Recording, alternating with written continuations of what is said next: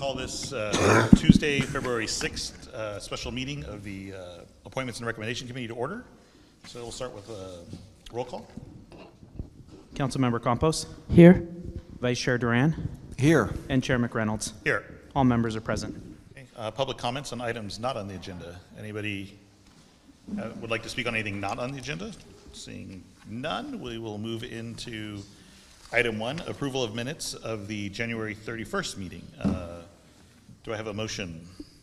I move to approve the minutes. Second. All in favor? Aye. Aye. Aye.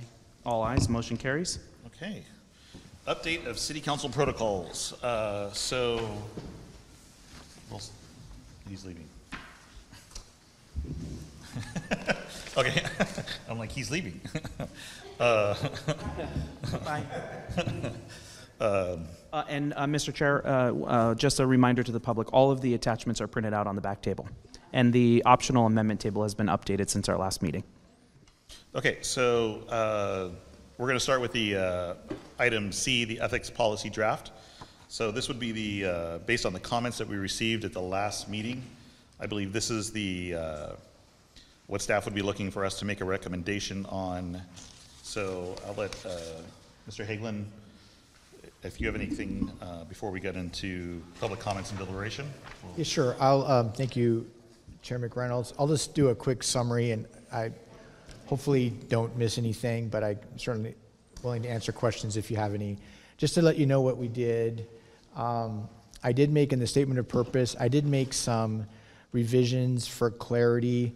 The former policy talked about, it called it a code of ethics, but then it also had some conduct language in it, which didn't seem to make sense, that statement of purpose. So I just tried to reword it in a way that kind of brought in both the ethics component and the conduct, which is what we're talking about in the enforcement piece. Based on Mr. Sirota's comments last week, I went through the prior version and added in, I think, most of the responsibilities of public office, which were in the former policy. I did not add the section about the mayor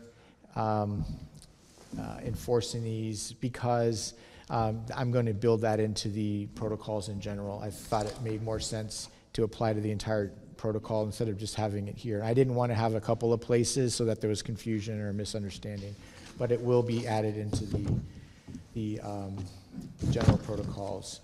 I did make the clarifications that the committee recommended or asked us to make last time.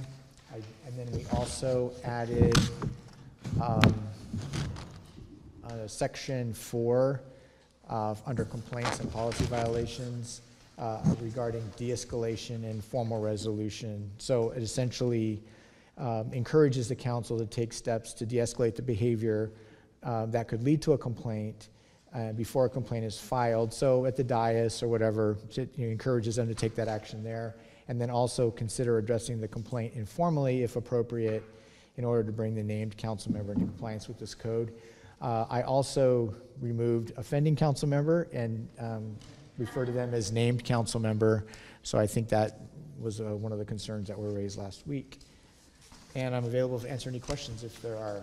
May have left some things out. I'll start with Councilmember Duran. Yeah, thank you so much.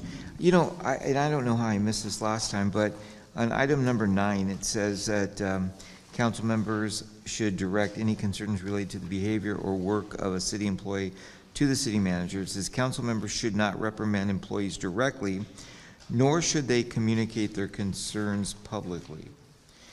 So does that mean that council members should not talk about staff and their work or lack of or whatever? Is that what that means? Well, I think directly it would include reprimanding somebody for not doing their work or not doing it well. I think that it gets a little grayer when you're talking about deficiencies in a staff report, let's say, or in an analysis or something like that. But if the comment is more of an action that should be corrected going forward. That should be directed to the city manager. Agreed, but, so when I read this, my first thought was, you have a council person, he's got an audience, whether that be at a coffee shop or wherever, doesn't matter, and all of a sudden they're talking about the inefficiency of a particular staff member or a particular department, and they're talking about poorly about the work that they're doing. Does that mean that as well? Well, I think that's why it talks about communicating their concerns publicly. I think the context is a public reprimand or a public Okay. Calling out, because really the council members don't have any authority over staff. That's reserved to the city manager. So those comments as far as behavioral issues or whatever should go to the city manager. We can clarify it though if you'd like. Well, I'm just thinking, is that just from the dais, or is it from any public place that they're in? And it may not be a public meeting, it just may. Yeah, because Well, according to this, it sounds like any As it says place. right now, council members should direct any concerns to the city manager. So that doesn't say you can't talk about it. I think in the example you gave, it's just that you should direct your concerns on behavior at work to the city manager. And then it says council members should not reprimand employees directly, nor should they communicate their concerns publicly. So I think talking, for example, to the city manager, to another council member, or something like that wouldn't necessarily violate either of those, as long as you have concerns that you communicate to the city manager, if that makes sense. So it's okay for me to talk about somebody poorly in public, as long as I communicate to the city manager? Well, publicly, I think it's also formally, like so from the dais, for example. So or that at should be stated there. I can clarify this Yeah. to I mean, it's not right that they would speak about, that anybody would speak about somebody publicly in a coffee shop setting or a restaurant or whatever else, but it's just not good. if you have concerns about the way an employee is handling things, I might understand where you might refer to that to another council member Yeah. or something like that. So sure, we can clarify that. And that's, yeah, I don't want to hold this up for clarifying that. I think we could just do that quickly, I feel like. Yeah, I'm done.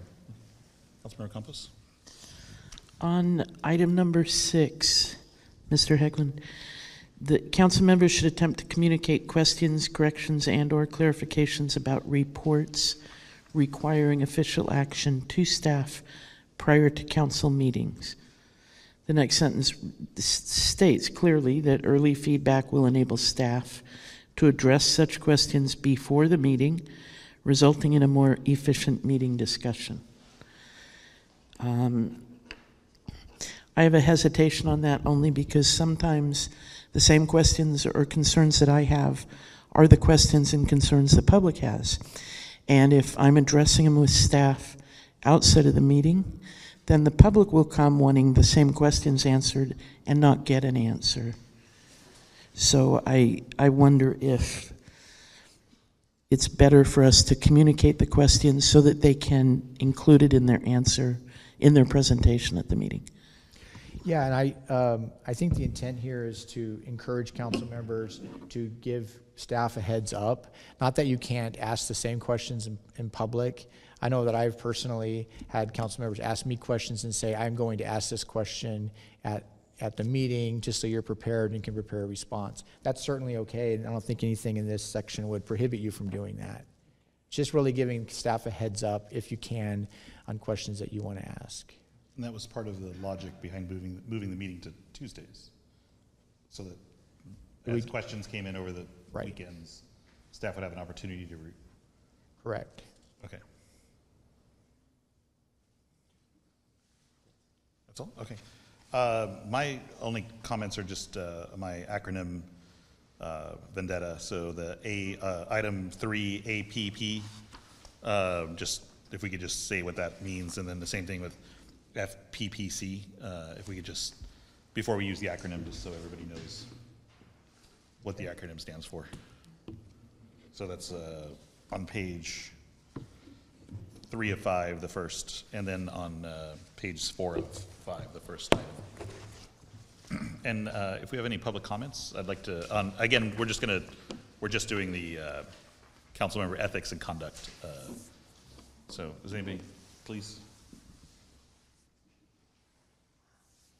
Just a question about, I know, Andy, you talked about the responsibility of the mayor being in a separate document, but last meeting we also talked about during a public meeting, if the mayor doesn't do his job, that it then goes to the deputy mayor and also to the other city council members if they feel something is being disruptive. So if that's in here, I'm sorry if I've missed it, but I wanted to clarify that there's an order of responsibility. We can certainly provide a kind of a pecking order if the committee would like us to. I think practically speaking, there's probably not enough time for the mayor to act or not act, and the deputy mayor to act or not act, and then the council members to act. As I envisioned it, and the way it's kind of worded now, how it was before, it was intended to be self-enforcing by the council, and then it does say the mayor has the additional responsibility to intervene.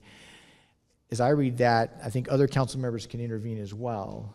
So unless the committee wants us to have a pecking order and obligate the mayor, then the deputy mayor, then the rest of the council, we can do that. I just think there may not be enough time, or it may get cumbersome if council members are waiting for the deputy mayor now to say something or not. I think the deputy mayor doesn't have any additional. Not under the their protocols. only role is to fill in if the Correct. mayor is not. So they're basically a council member with a different title. Correct. Unless the mayor is not there. That's how the protocols are set up currently. Okay. I mean, but I think the idea is that we're all responsible. The mayor gets first chance, but then if not the mayor, then we should all step up. Yeah. That's all I'm asking. I'm sorry, what was the last thing you said? All I'm saying is you're separating the mayor's responsibility, You gotta use that mic. Microphone? Use the mic. I'm sorry. So I apologize. So I understand that, yes, I think we do want to have that, but I understand the mayor's responsibility is different than here. So I just like it spelled out like we've discussed, I think 2 or 3 times already. Is it in here that I'm missing? I think my question would be if you look at on page 5 of 5, Okay. item 4, if that.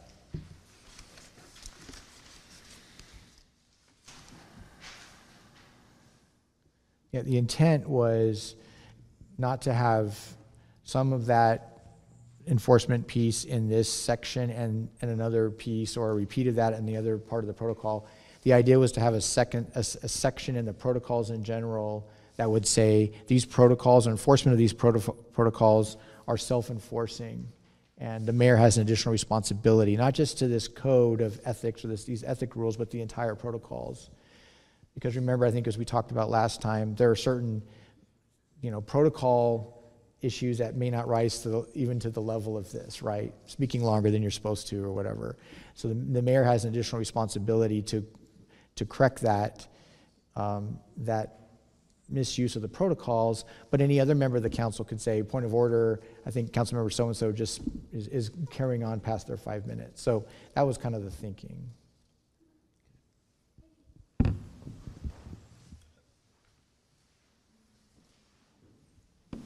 Miss, after.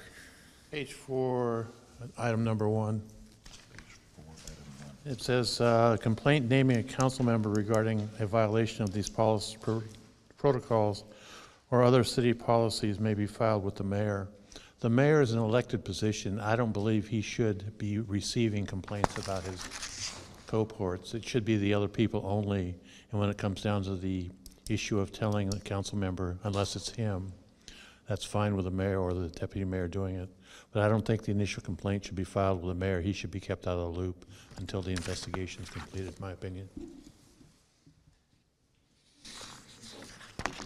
I guess my question would be, what would be the reporting? I mean, even if Councilmember Duran said this, somebody was bullying him, another council member, am I what's the word? Mandated reporter, or if based on your position as a council member, are you still required to, a complaint has been filed, I guess? Well, I mean, we're considering complaint to be loosely construed there. So in that example, I would think it would be appropriate for Councilmember Duran to go to the mayor and say, I feel so-and-so's been harassing me and I want something done about that, for example. Then it would be up to the mayor to pass that on to me or the city attorney to start this process.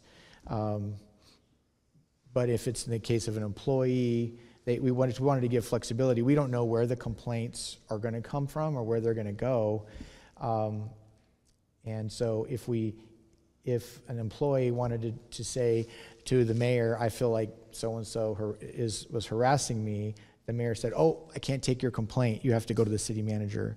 That would be the result of getting rid of the mayor, instead of the mayor just saying, okay, thank you for that. I'll refer you to the city attorney or whatever. So that was kind of the thinking. But we can certainly remove the mayor, but the mayor will be part of the initial closed session conversation when we bring the complaint under these new rules.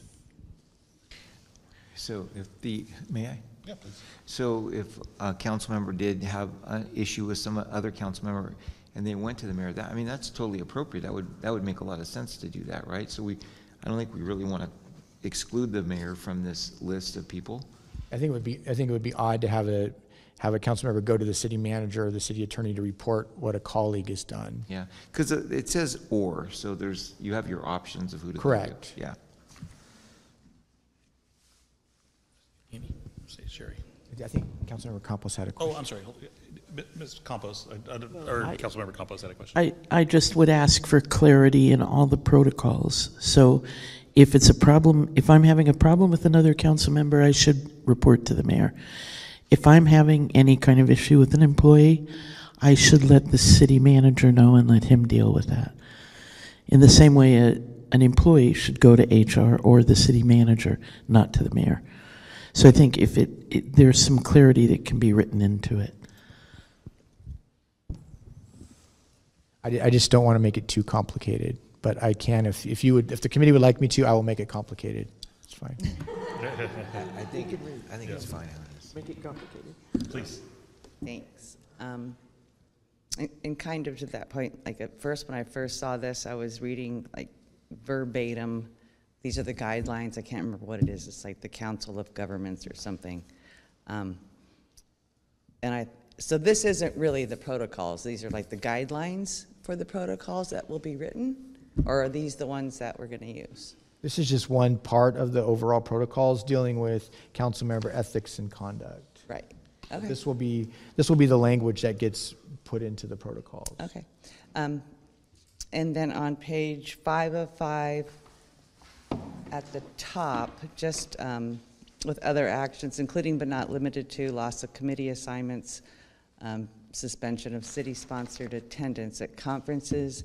So would meetings and workshops also be like council meetings and goal-setting workshops? Because those are like things that an elected official should be party to. We can clarify that. That's not the intent. The intent is, for example, League of Cities meetings where the city is paying money for the council members to go. I think that's the intent.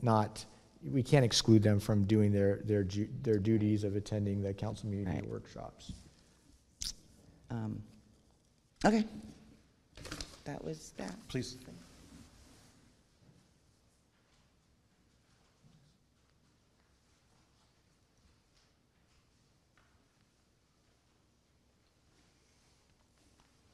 So this seems a little bit confusing to me. I mean, I think that we've done such a great job on this that now it's more confusing. So city charter tells us city manager will communicate with staff. And now we have this one that tells council members you should contact staff members and tell them what corrections to make in their work product, et cetera, prior to a meeting for efficiency. But then we have the Brown Act, and it tells us that, during a public meeting, that type of communication should be happening. For example, Mr. McReynolds, when you brought up, hey, all these abbreviations are confusing me, I don't want to have to turn back to the first page. If a staff member doesn't get that, that's something that the city manager should handle, and you should be able to ask those questions in public. because the public is kind of confused too. This one is most concerning to me. Number 9, council should direct any concerns related to behavior or work of a city employee to the city manager. Now work, if you're talking about someone's work, didn't that just tell you to go to the city manager to report that? Yet we can go up two paragraphs and it tells us not to do that, go directly to the staff so we can have efficiency. What it feels like to me, and coming from county government, we always want to make nice. You know, we want to have these meetings where everybody's nice, but we really don't get to the root of what the issue is on any particular subject matter. And I think that we have a mayor that has the style that he wants everybody to agree on everything, and you don't have to do that in order to do your work. So these are confusing to me based upon the city charter and the 2 things that I just mentioned, but I think it goes further than that. I think you're better off not communicating with staff at all unless it goes through the city manager, because I think it's protection for you. And if I were a city council member, maybe someday, who knows, I would be very cautious in the way that I talk to staff right now just because of where the environment is. So that's just my thought process. And I will say in response to that, I think generally what Mr. Overly is referring to is the way that it should operate. And I think oftentimes practically the city manager will say, you know, I'm more than happy with you, Councilmember X, speaking to my department heads or whatever. So I don't think that's inappropriate what Mr. Overly is suggesting, and we can change that if the committee would like to. We can change that to say that they should communicate those questions, corrections, and clarifications to the city manager prior to the council meetings, and then the city manager can decide if he or she wants the council member to speak directly to staff. Because I do appreciate the position that you guys are in, because under the charter, if you direct staff, you could be removed from office. So it's a fairly significant repercussion. I would say, I mean, just as a practice myself, so if I have a question regarding a staff report of Parks and Rec, I always include the city manager on all of my communications to any, and I don't personally communicate, not because I have an issue with it, but generally a department head position and below, I only reach out to the department head and I always include the city manager. And then like I recently had a newer department head email me directly, and I'm like, please always include the city manager when you email me, just because, I mean, there was nothing about the email, but I just said, you gotta always have the city manager. So I don't know if it's like a department head level, because I'm trying to make 6 work, because I want to be able to ask a question over the weekend and say, hey, Michael, I'm going to ask about such and such date, you know, and actually, Mr. Overly, like you sent me about they got the date wrong on the ARC, you know, so I included an email to Mr. Ayub and Mr. McDonald just saying, hey, FYI, I heard that, you know, the date was wrong, you know, so we want to get those fixed, you know, but I think it needs to be at that department head level. I don't know if that makes any sense, you know. I wouldn't email one of the deputy city clerks, you know. I just wouldn't do it on it. But I'm comfortable including you and Mr. Ayub on any email, and then I can email you directly without Mr. Ayub. But I think that really it's a preference of the city manager. The city manager could say, council, please refer all questions to me and I'll decide. He could do that. I don't think he's done that, and that hasn't been my experience with the other city managers we've had. So I think the intent of 6, when it talks about questions, corrections, maybe there's an error in the staff report or something, not council has given you direction to exclude all acronyms and you continue to do it, this needs to be corrected. That, I think, would kind of transition into number 9, yeah, where there seems to be a work issue that should be dealt with the city manager. So the way it's worded right now, I think there's a distinction. I understand it's a little bit vague. I'm not sure that we can provide for every possible contingency without making this a very, Yeah, and maybe it's just a sentence on 6, that, and just a simpler way to say, FYI, make sure you include the city manager on all, emails to department if you're asking a question. Because I will often ask a question over the weekend, like I'm reading, and it's often, like you said, I'm going to ask this question, please be prepared to answer. Not that I'm looking for them to reply back, it's like, I'm going to ask this, in open session. okay, I can add something along that line. Yeah, I generally email the questions to the city manager Yeah, I always include. and ask him to refer them to the employee that's giving the report. Right. So, Yeah, I never email, because most of the time, it's not always the department head giving the report. Like, I never email anybody lower than a department head, not because it's not an ego thing. I just don't want to get in trouble on it. Okay, is there anybody else that, Mr.?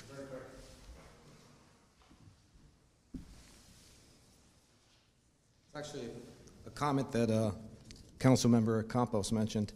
I'm looking, one, under complaints and policy violations. It's a little bit of a question about what's the audience for this, but a lot of this is if staff has an issue, right? Shouldn't they go to HR? Shouldn't they have the ability to go to HR first? This is the council protocols. I know, but so this is only a complaint from a council member about another council member. It's not a complaint of a staff member. No, it's really any complaint. So that is received from an employee, another council member, a member of the public. Yeah. So they could provide their complaint to any of these, the mayor, the city manager, city attorney, or human resources. Yeah, I imagine staff comes on, they have some type of document. If you have a complaint, you can go to HR. I just think we should be consistent with it, right? I mean, that would, in the organizations I've been, HR was always open if you had a complaint. That's one of their jobs. So you might want to include that on there, but I'll leave it at that. Are you saying that it should be, employees should only be able to go to HR? Is that what you're No, saying? just HR is one of the options. Otherwise, you're asking, I don't dig down to here, but if there's a staff, not a staff member, he's got a complaint about a council member, he's got to go talk to the mayor, the city manager, or the city attorney. That's up in, this employee. Or it says, or human It resources. says or human resources. Excuse me? It does says after city attorney or human Oh, resources. okay, sorry, shoot me. No,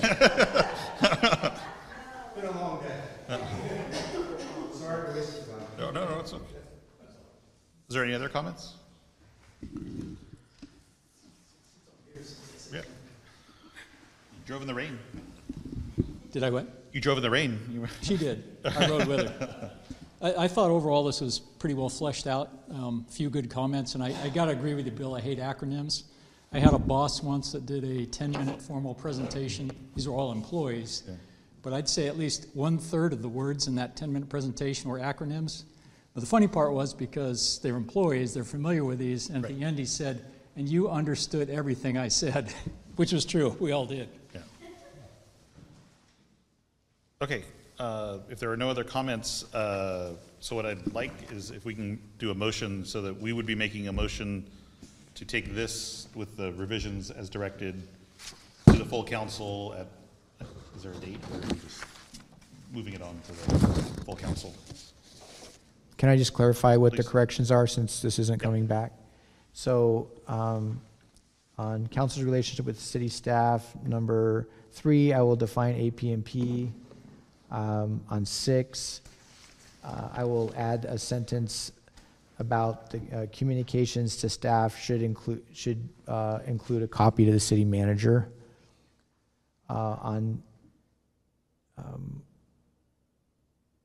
don't know if you wanted to change to 9 or not. I had clarified to be more practical, but I'm not sure if the committee is comfortable enough with the distinction between 6 and 9. But if you want, I can clarify that. On number 11, define the FPPC. I'm a little unclear on complaints and policy violations. Number 1, if you want me to designate council members must file their complaint with the mayor, and employees must do it to the other 3. I can do that if you would like. And then clarify potential council action C to say that suspension of city-sponsored attendance at conferences, meetings, workshops, seminars, and similar gatherings will be, I don't know, maybe tied to events that the city pays for, as opposed to a regular council meeting or something like that. You just put excluding regular council meetings and workshops. I like just excluding those things because we're responsible to be there. So it's. So I'm going to defer to Councilmember Duran on 9 on page 3 of 5. Yeah, thank you. And then I'll defer to Councilmember Campos on 1 on page 4. So we'll start with page 3. So I think what you said a word. I think in the last sentence it says, nor should they communicate their concerns publicly. I think you said formally or something instead of publicly. Yeah, that was something I suggested. Yeah. Okay. Councilmember Campos, page 4, item 1, regarding council members should file their complaints with the mayor directly, or are you good with them having and the city manager, city attorney, and HR, or only the mayor? I believe that council members should just utilize the mayor. Councilmember Campos, if I could have you talk closer to the mic, please. Thank you.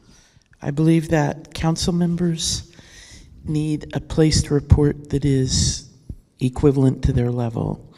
And we oversee the city manager and city attorney. And so the initial complaint process needs to be among ourselves. Since we chose the leadership of the person who is the mayor, he should be the person to receive our complaint. And I'm going to talk out of both sides of my mouth now. And then if the mayor is the person, then they would then be able to go to the deputy mayor. If the mayor is the person doing the harassment, then they could go to the deputy mayor. So you understand what? Yeah. Yes. Yeah. Okay. So are you good with that clarification? Mm-hmm. Okay. So can I get a motion to then, with those changes?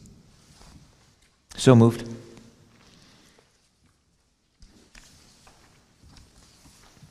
Second. Okay, we do have a motion and a second to approve the draft ethics policy as further revised by the committee. Councilmember Campos? Yes. Vice Chair Duran? Yes. Chair McReynolds? Yes. 3 ayes and the motion carries. Okay, so let's pick up back where we left off on the Table. the optional amendments. And I think we were going to pick up with there was a question regarding comment cards. Yes. Yeah, so if we can start there. And Sure. then we'll. Thank you for that. So yes, the committee had previously approved the recommendation to remove speaker cards, and I wanted to share that there were some concerns from the public in general about the Coastal Commission and the requirement for the Coastal Commission to have public speaker cards. So what I can share, for example, the speaker cards that I receive in most instances do not have contact information on them. In addition, we have an inconsistent process because we have virtual speakers, and virtual speakers don't have public speaker cards. So what has happened as recent as September 25th of last year, when an item that was under the Coastal Commission's purview and the Coastal Commission was reaching out in regards to those speaker cards, there was confusion from them around the virtual participants, for example, and we didn't have speaker cards to present to them. So typically what the Coastal Commission does is they do request those speaker cards. What they're looking for is not necessarily the name, it's the contact information, because they compile a list of interested parties, for example. They also transcribe the comments that individuals make. So the Coastal Commission has confirmed with me that they are okay with a transcription of the public comments given from the meeting. We also provide them with a recording of the meeting as well. And so really, if I've heard comments as well about the name, for example, being in the record. Now that we have the recording of city council meetings, the name, for example, can be stated from the podium when the speaker gives public comment. If I could show you the speaker cards that I receive, and I'll note even from folks in the room today who do not provide their contact information, for example. So I also have speaker cards that I receive with fake names. And so, for example, when the Coastal Commission received a speaker card with a name that didn't appear to be real, they contacted us back out and were trying to resolve what the issue was. The issue is that the name on the card was not a real name. In addition, we have situations of where we had hate speech in our meetings. While that was virtual, for example, the names are recorded, and I can share that the names that were provided were not names that I felt comfortable putting in a set of city council minutes, for example. The reminder is that we always have the recording of the video. So there's also been some concerns expressed around in the last meeting, for example, how might you cede time without a speaker card? You may have noticed in one of our recent meetings that a speaker card was submitted to cede time for somebody who was not in the room, which happens actually quite often because people don't know, maybe something comes up, an item goes longer, they leave early, and so we have speaker cards, for example, of people who are no longer in the room. A solution to that, for example, is to say, would anyone like to cede me time? I will, and I will. And now 2 people have ceded time. In general, the clerk's office is tracking. And as many of you know, we generally know who's in the room as well, and we get to know folks. So we're able to track when, if, for example, somebody has ceded time, we've got 2 sets of eyes in the clerk's office watching who's ceded time. But the amount of time that it takes for me, for example, to read the names, and in every meeting, in this last meeting, I had 6 speaker cards read for the speakers that were not in the room when the item got called. And then, in addition to not having speaker cards completed accurately and the Brown Act not requiring us not being able to require to collect information from folks, I found it to be the best solution for right now. Now, this might not be the best solution permanently, and I want to share that I'm also exploring a process by which folks might be able to register electronically, or have a process by which they could indicate from their phone. We then run into challenges of folks not having phones, right? And so we want to make sure that we make this process as easy as possible for everyone. And so right now, the recommendation is to remove those speaker cards because we're looking at the meeting efficiency. And I would say, I went through the past 3 meetings, for example, and I would say probably more than 85% of the speaker cards are not filled out. So that was really the reasoning behind the speaker card. And so I'll share as well that when the concern was raised around the Coastal Commission, I did contact our local Coastal Commission representative and had a conversation with them about what they'd be willing to accept. And so what they shared with me again was that they would be willing to, and in the September 25th meeting, for example, what we provided them was a transcript of the meeting. And in WebEx and in YouTube, it's maintaining a transcript of the meeting. So that's fairly easy for us to be able to provide those transcripts of what the public comments were to the Coastal Commission. And that's generally the way that we did it. We might also look at a process by which if someone wants to identify themselves as an interested party on that item, for example, for the Coastal Commission, we may look for an additional sign-up sheet, for example, where folks can identify at the front table that they'd like to be included on an interested party list for that item. So those are currently in consideration now, but open to hear feedback from the committee. Do you have questions on public comment cards? Councilmember Campos. I don't know if you want to do this separately, but there was the issue of people having to line up and stand up and wait. Sure. So thank you for that, Councilmember Campos. The way that I envision it, and I would just note, much smaller of a group here, but tonight we didn't use speaker cards. In the last meeting, we didn't use speaker cards here as well. And I think you can see that generally folks are willing to work with each other when they're going to go speak. Of course, you have some folks who are, I've got to speak first. We all know who has to speak last at every meeting, so we'll always have those folks, right? But in general, my experience in other jurisdictions is that we wouldn't, for example, with 32 speakers, expect for 32 speakers to line up at once, and I also don't have the room for that in the council chambers, right? And so the idea is that what I've done in a prior jurisdiction is mark out either 5 to 10 spots, and we'll look at the council chambers whether it makes sense to have that on the right or whether that makes sense to have that on the left-hand wall. We'll look at the breakout of the room. But the idea is that folks could remain seated until the line was moving down, and they could get in line when they want to. I've even seen a little brokering. You know, I don't have all night to stay here. Do you mind if I go before you? Or, you know, I have a limited ability. Can I go before you? Whatever the case may be, I find that folks are accommodating. So that's how I've addressed it in another jurisdiction. And then I know we're reconfiguring the council chambers somewhat. Are we looking at adding a second dais potentially for public balcony? So we are in the process of going through some work in the council chambers, and the speaker's podium is going to be looked at in that as well. So that might be able to provide us, for example, the placement of the podium might be able to provide us with a little bit more clarity as to where that might work in the room. Public comments? Sorry, I didn't mean to. Trying to make some protocol. I like the sign-up sheet idea. That'd be great if you want to be an interested party. That was great. And I understand the not having speaker cards. The interested party sign-up sheet's good. And maybe also remind people when they get up to speak, you know, if you'd like to be part of the record, state your name. Because, you know, Amy Cherry, Cherrie, because I forget all the time. And people who don't like speaking really forget. They forget what they're going to say. And then just to make it searchable, because I'm a search person, seems like it would be a good idea to keep the names in the minutes for those who do want to be on the record as speaking.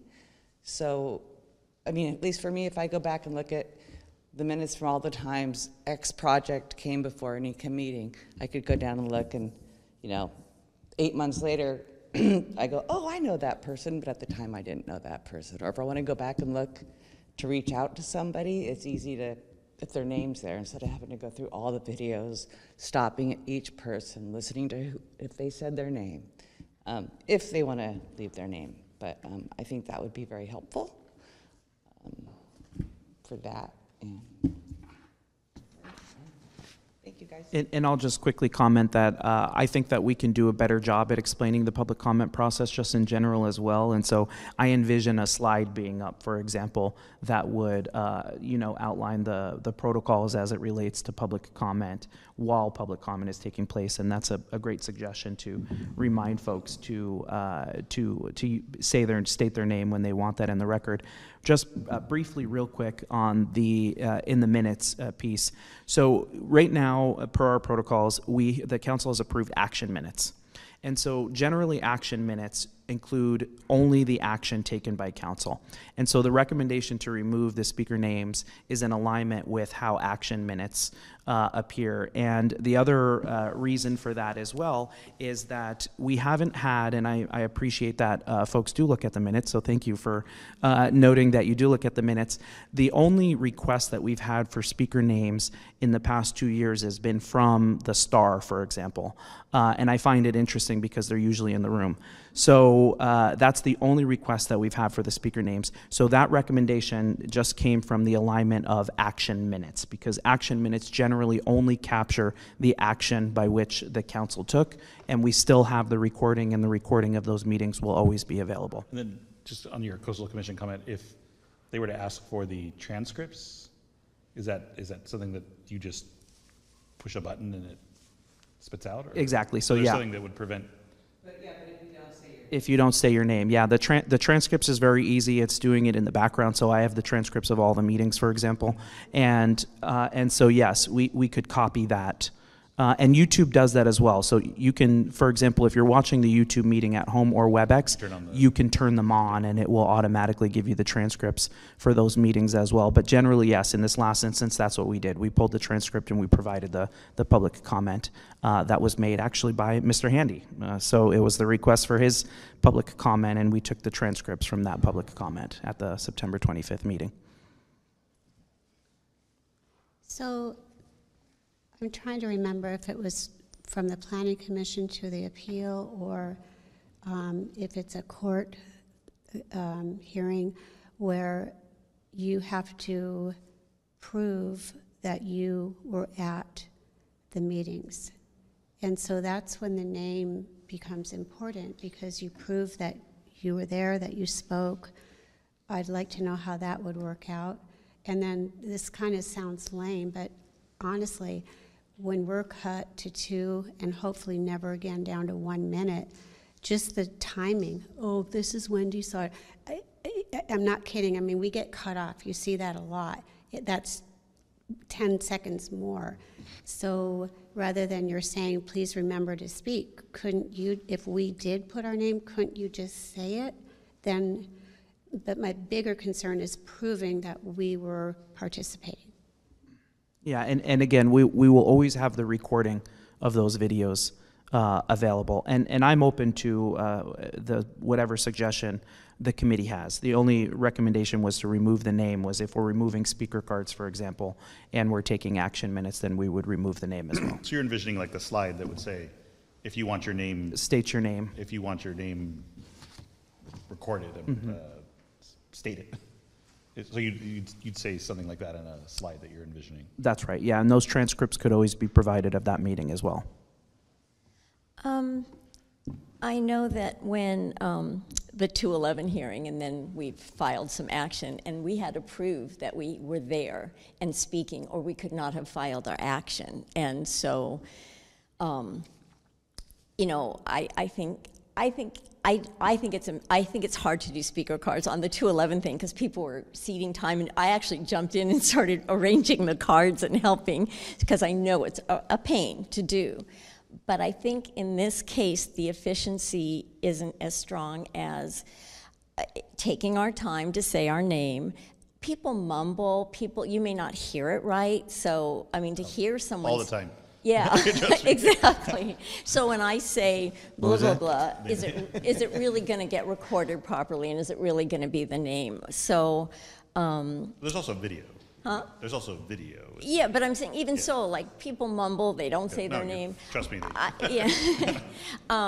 And I'm guilty because I've been here so many times of just putting my name and not my address and all my information, and I will do better next time. So I'm one of those who just puts her name, and I didn't even think that it was the other information that was so important. But even though it makes it more efficient, and it just seems messy, like lining up 5 and then, oh, I'm going to go up. Oh, no, there's 5. I better not go up. Oh, there, you know, it just doesn't seem very dignified and orderly, and I think we should keep speaker cards. Please. I think I have an easy solution here. So if the city clerk could start the clock after the person said their name, if they feel so inclined to say it. I mean, it would take a really intelligent guy, probably like a city attorney, to come up with this idea. But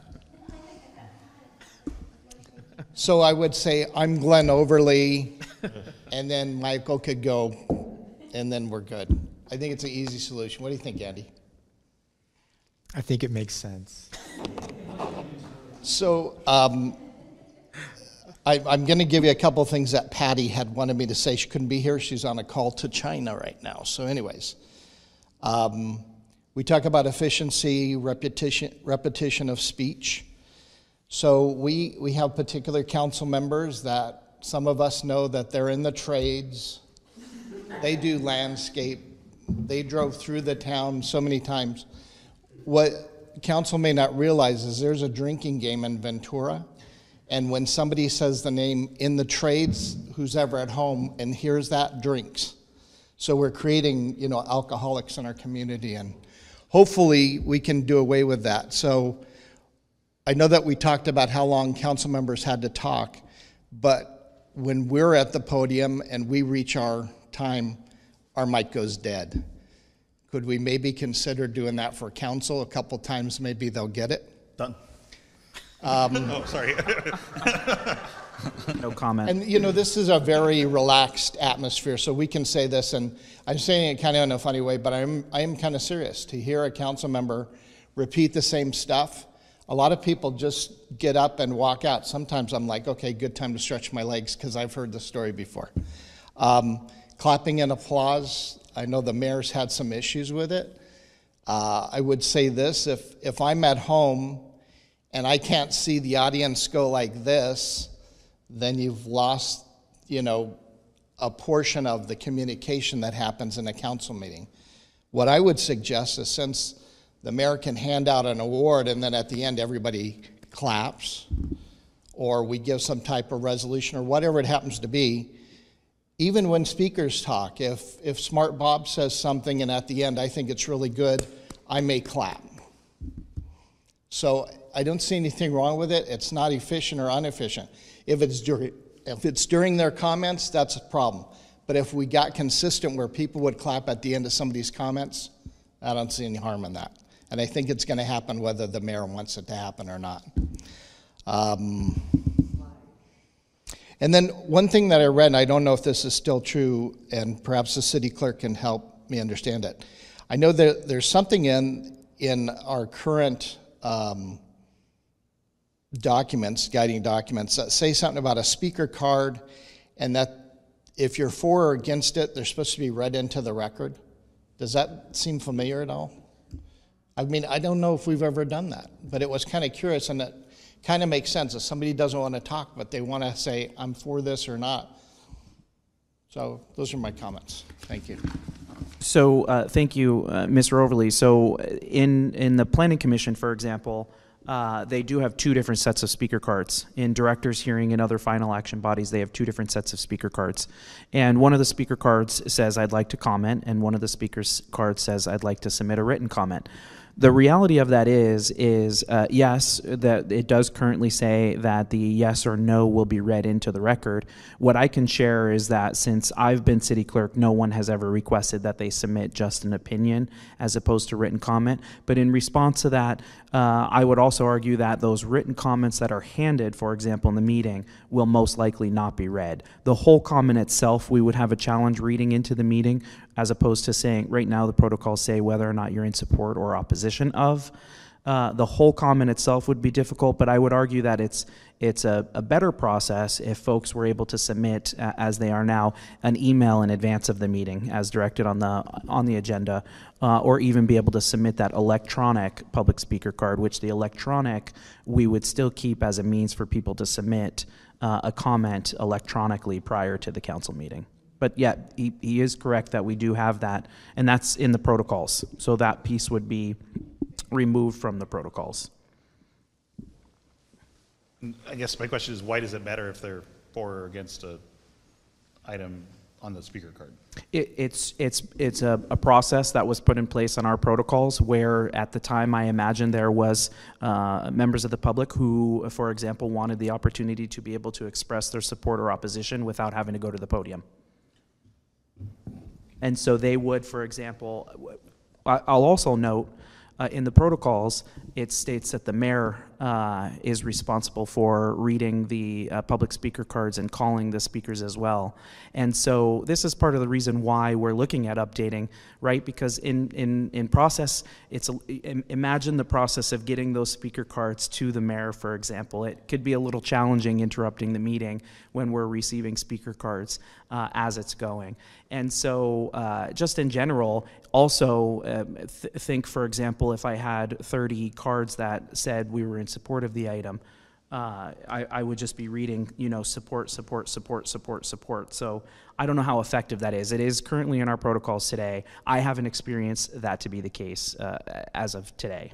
Would you believe that's a holdover from what I'll call the pre-internet? Exactly. Yeah, there's a lot of things in our protocols that, and especially the speaker cards, prior to videos being recorded. And not all public agencies record their meetings. We don't record all of our public meetings right now either because of technology challenges. But as we move towards that, then the video recording itself is what becomes the record.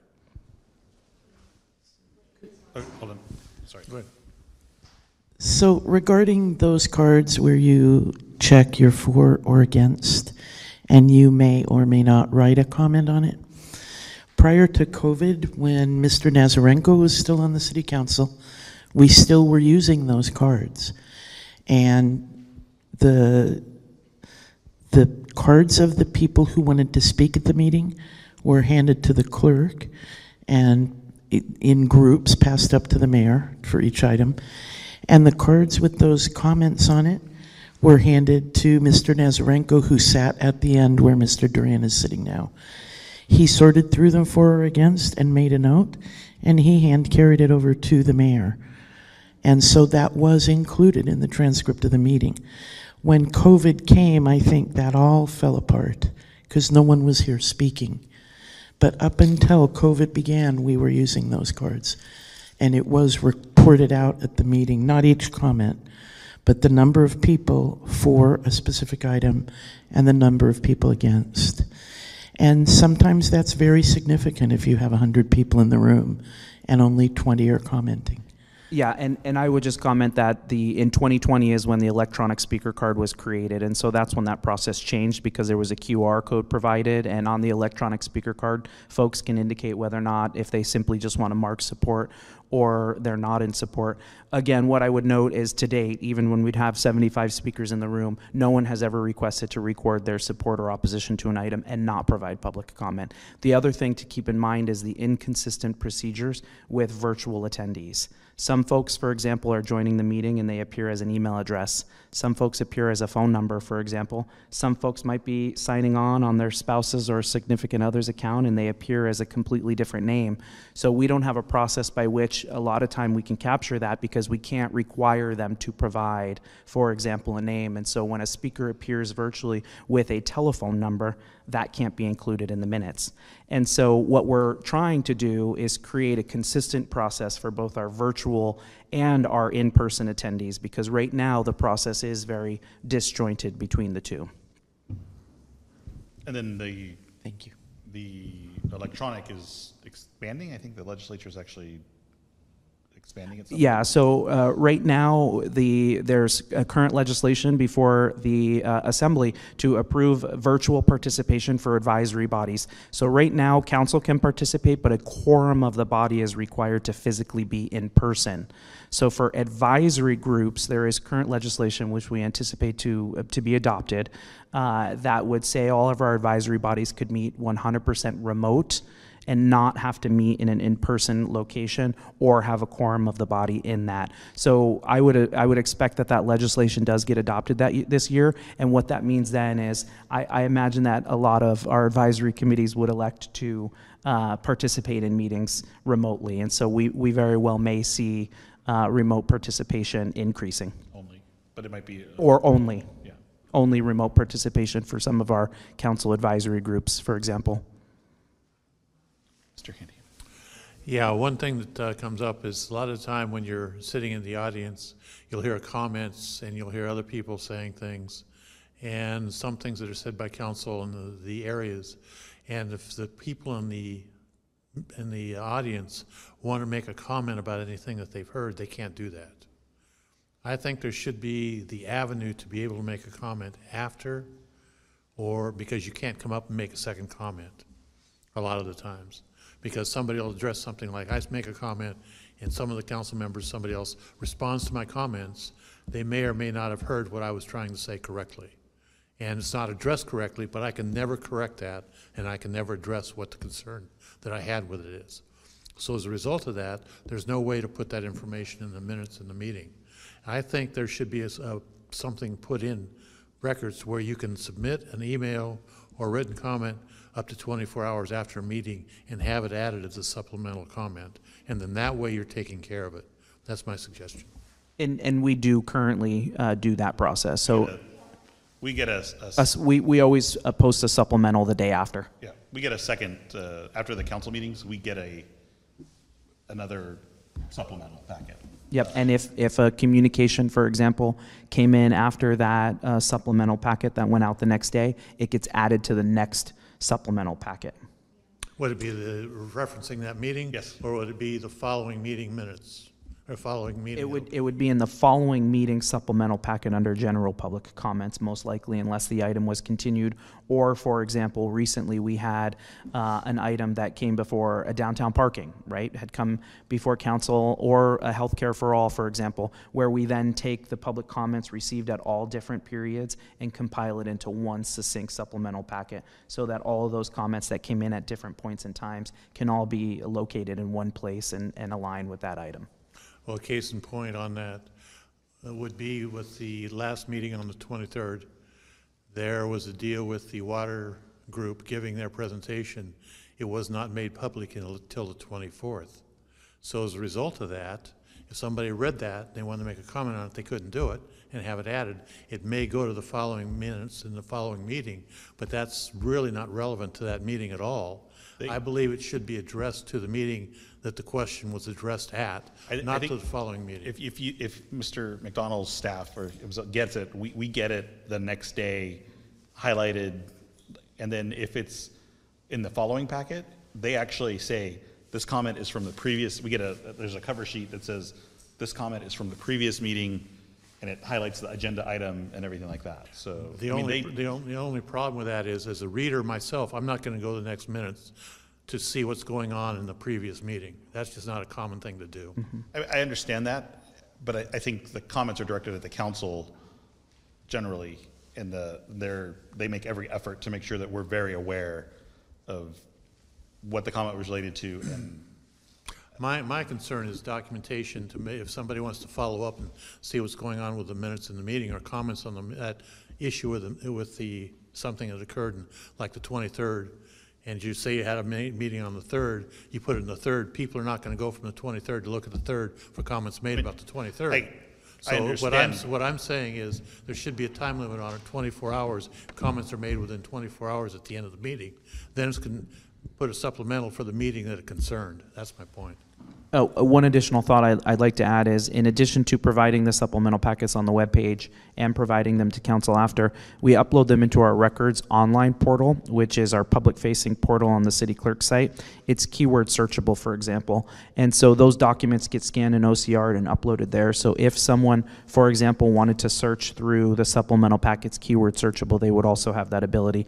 And so the intent of the supplemental process of us, is having to reach finality on an item. So, for example, depending on if we didn't have a close point where it was added to the next meeting, we could continuously receive communications through multiple days, for example, and that supplemental might never close. So the idea is finality, but I do take the feedback in regards to our supplemental process, and can that be looked at? Yes, absolutely. The supplemental process itself could be looked at, and we could identify different deadlines for we don't have a deadline, for example, for submission after the next day. Might be something where we say the next day by 4 p.m. all comments have to be received. So we can definitely look at the process of our supplementals.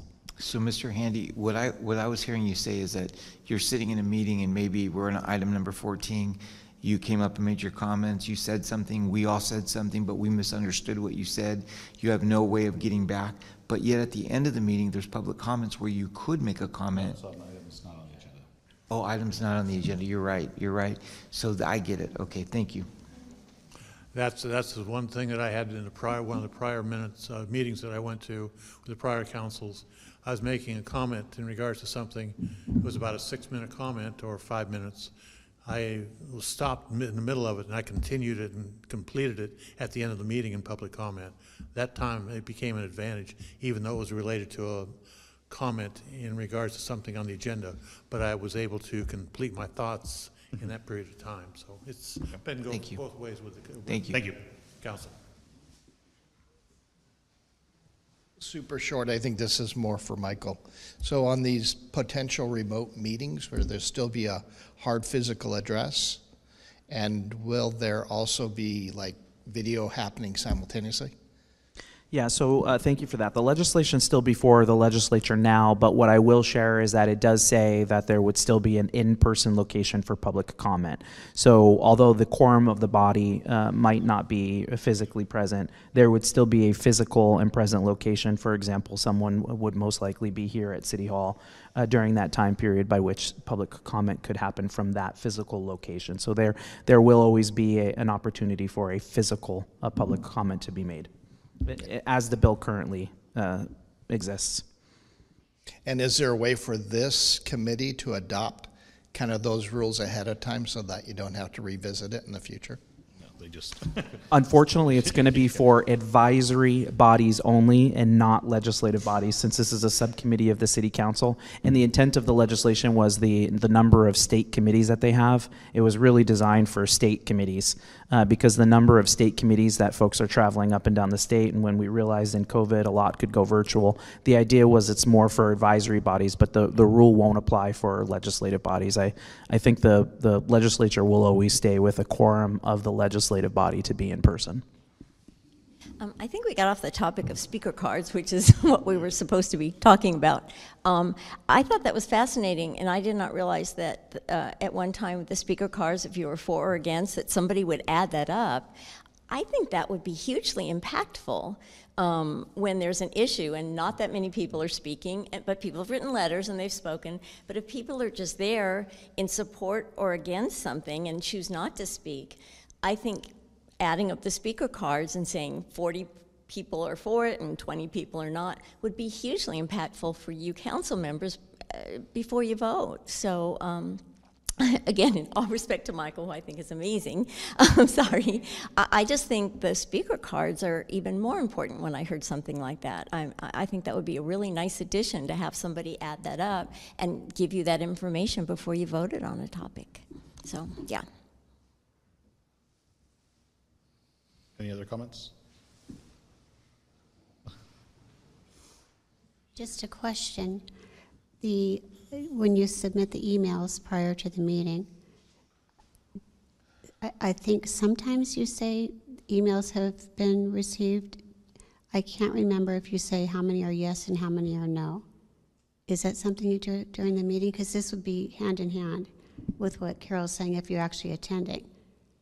So right now, you can submit an electronic speaker card, for example, and whether or not somebody registers an opposition or support on that electronic speaker card, that speaker card is provided to council. If it's submitted in advance, the process follows the same for the supplemental. So the speaker card electronically allows you, as the physical speaker card does as well, there's a box to select whether support or oppose the recommendation.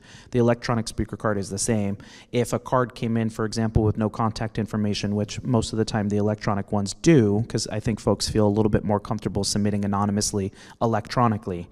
And most of the time, the electronic speaker cards that do come in don't have contact information. They're still provided in the supplemental packet. So I think in general, in regards to marking a support or opposition, I think generally, in my experience anyway, the volume of emails is what usually indicates support or opposition. And I would just say from my experience of compiling those emails, it becomes very clear whether or not the room is in support or opposition of that item by our submitting written comments.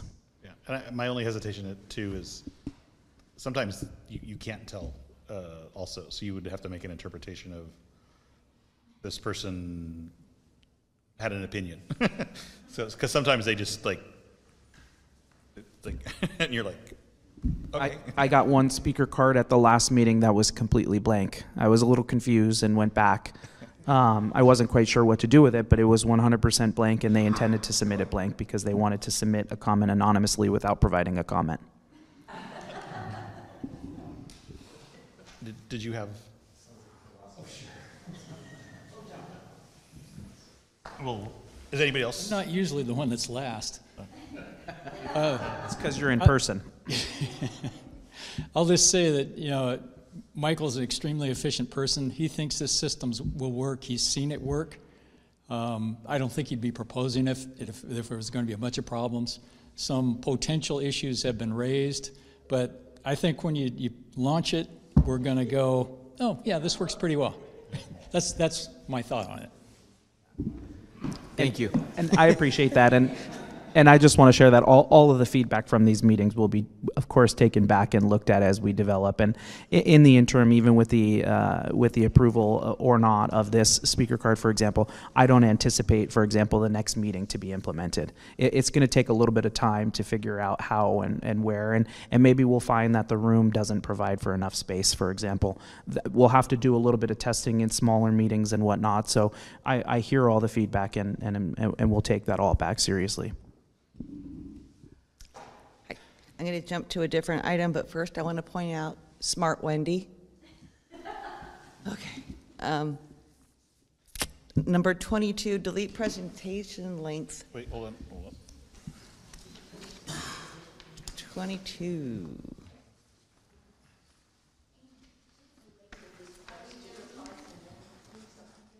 Go ahead. We could.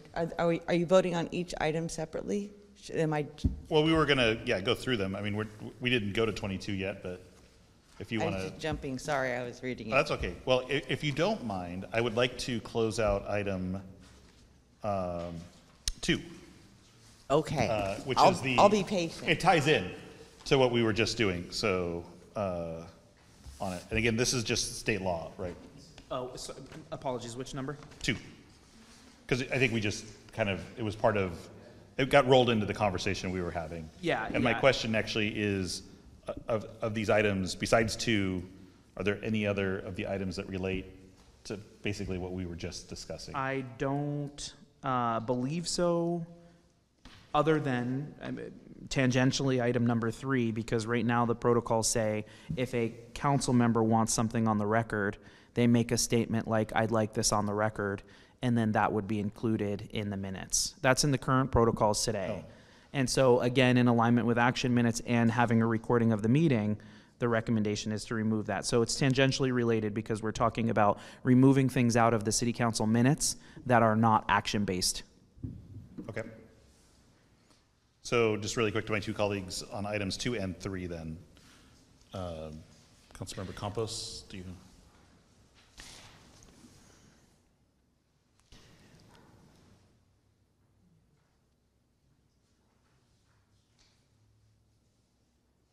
No. I'm good how they're written. Okay. So then we will do 2 and 3 and then I am happy to jump to 22 now, since they were, I just wanted to, because they were tangentially related to everything we were talking about.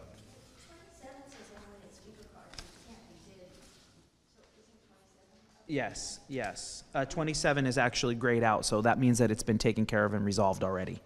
So that says approved amendment. That was the prior action from the committee. And I think the comment from Mr. McDonald is if this doesn't work, we're going to go back. Yeah. We'll figure something else out, is what he said. Yeah. If you want to do 22, we can jump. Oh, please. Real quick, on this past topic, the one we just... Oh, yeah. Yeah, let's close. No, before we close it out, let's. Is it a requirement that all city council meetings are videoed? And if the video system's broken, you don't hold the meeting? Thank you for the question. So I think in actually one of the prior recommendations here, so in full transparency, not all public meetings are currently recorded.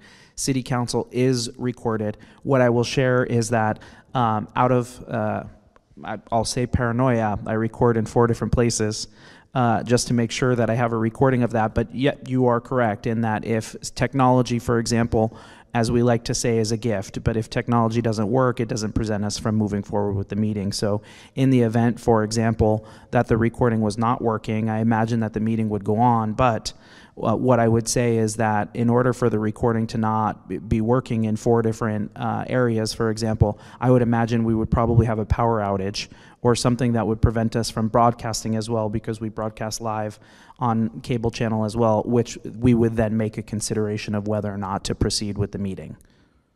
But I imagine you would also switch from action minutes to probably full minutes at that.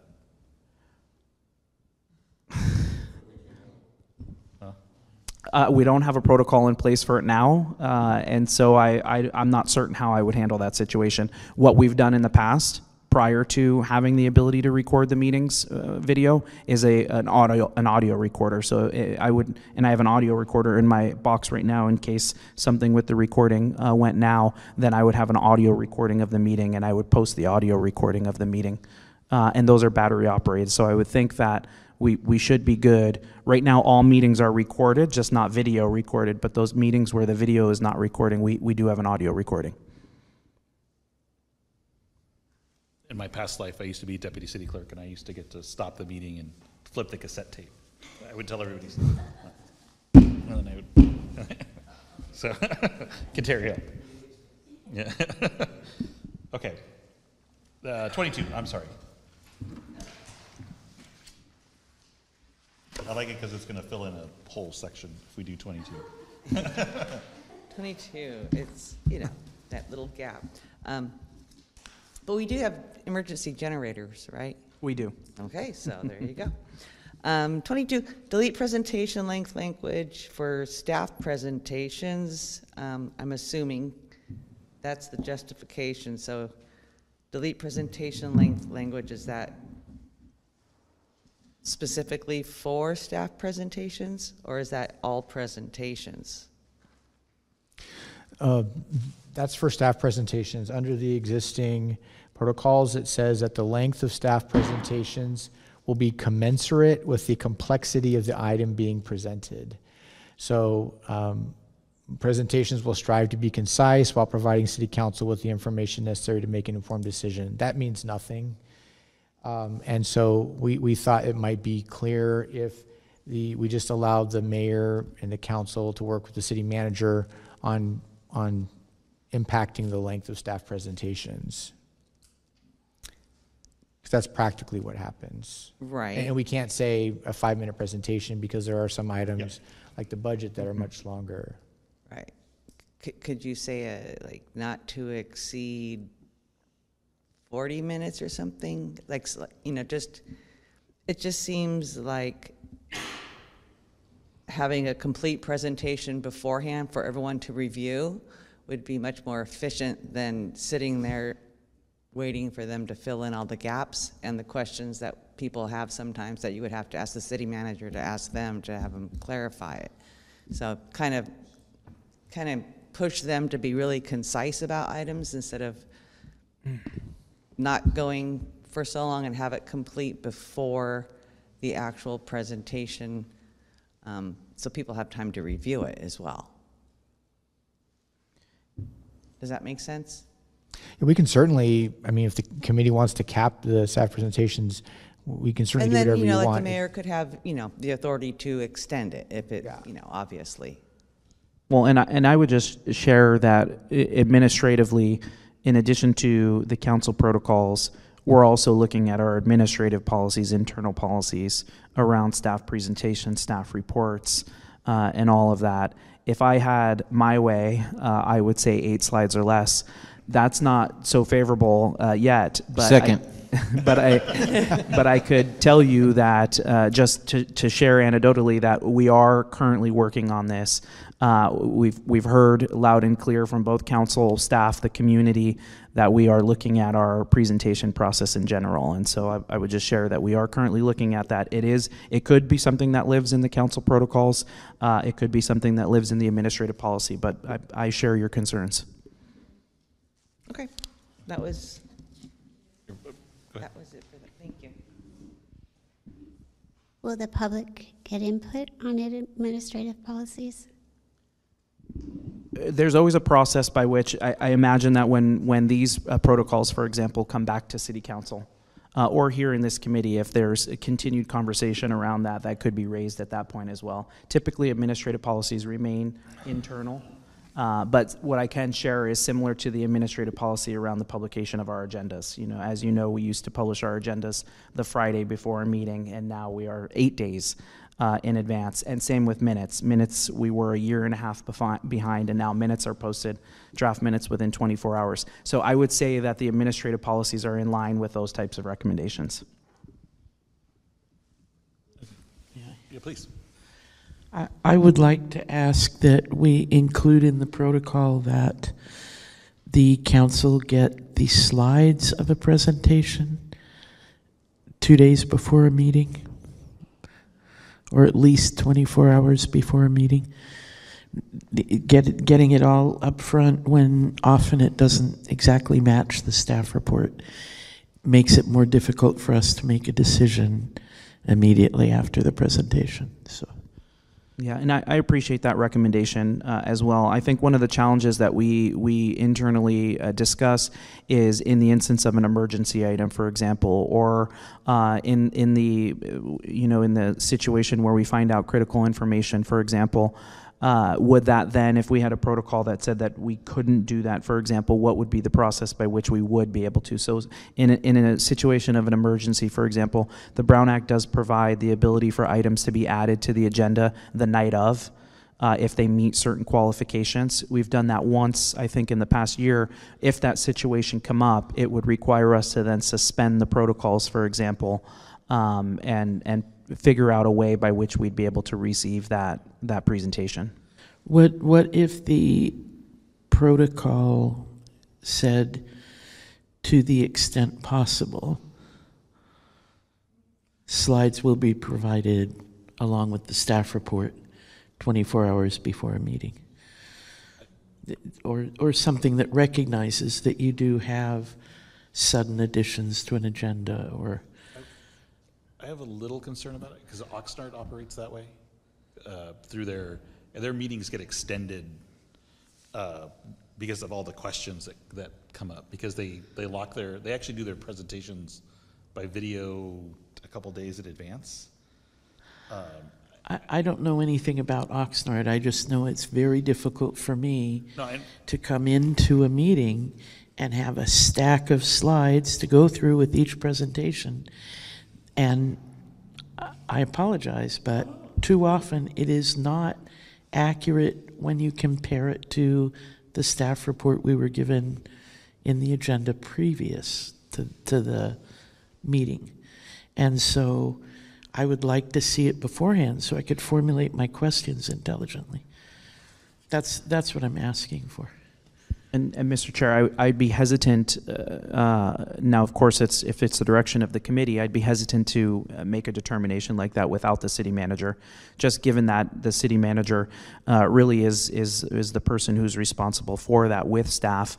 What I would add is that when I talk about our supplemental process, I think that we could have a more developed process by which supplemental information is provided to council after the agenda is published, which I think in many instances there's this misconception that, or the appearance of new information, for example, being presented at the presentation. One of the I don't want to say downfall, because I like publishing 8 days in advance. One of the downfalls to it is that 8 days in advance, 8 days we could receive a lot of questions. So I think staff finds themselves trying to address those questions that they get throughout the week and over the weekend in the staff report. Now, if we had a more developed and robust process by which folks could submit supplemental materials, and staff has a more prescribed process by which they can provide updates on items in between the agenda, I think that might be a resolution to the lack of information or providing information at the last minute.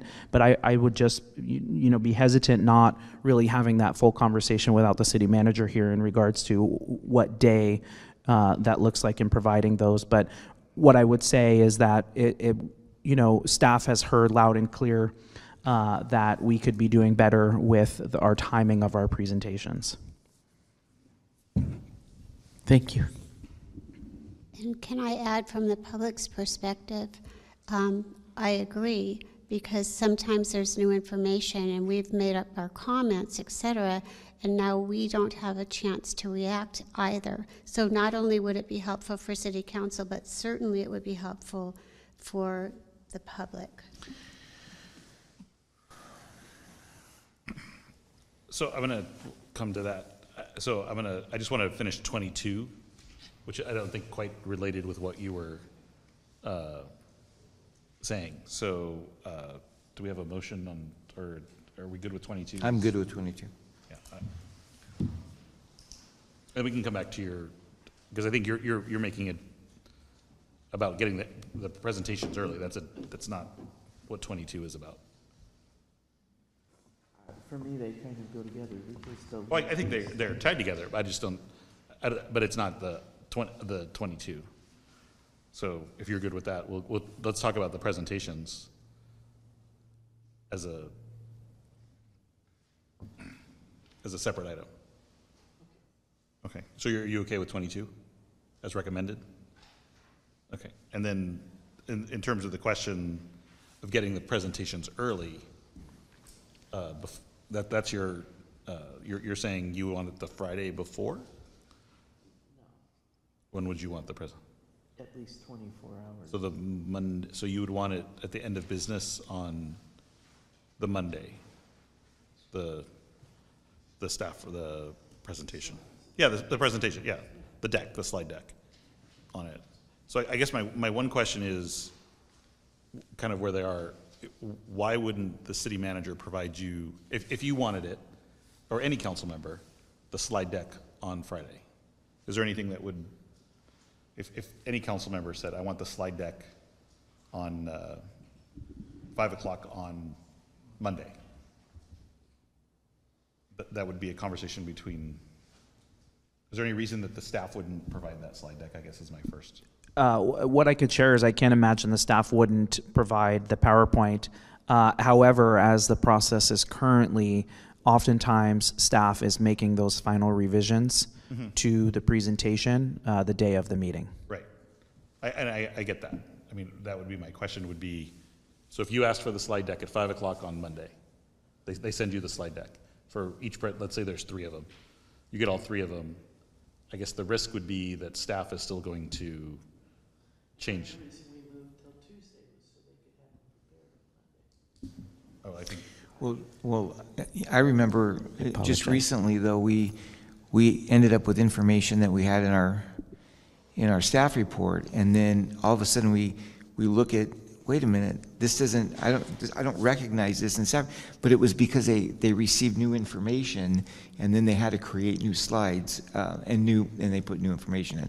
I know that's rare, but I mean, maybe it's not rare, I don't know. I just think they owe us the information as soon as they have it.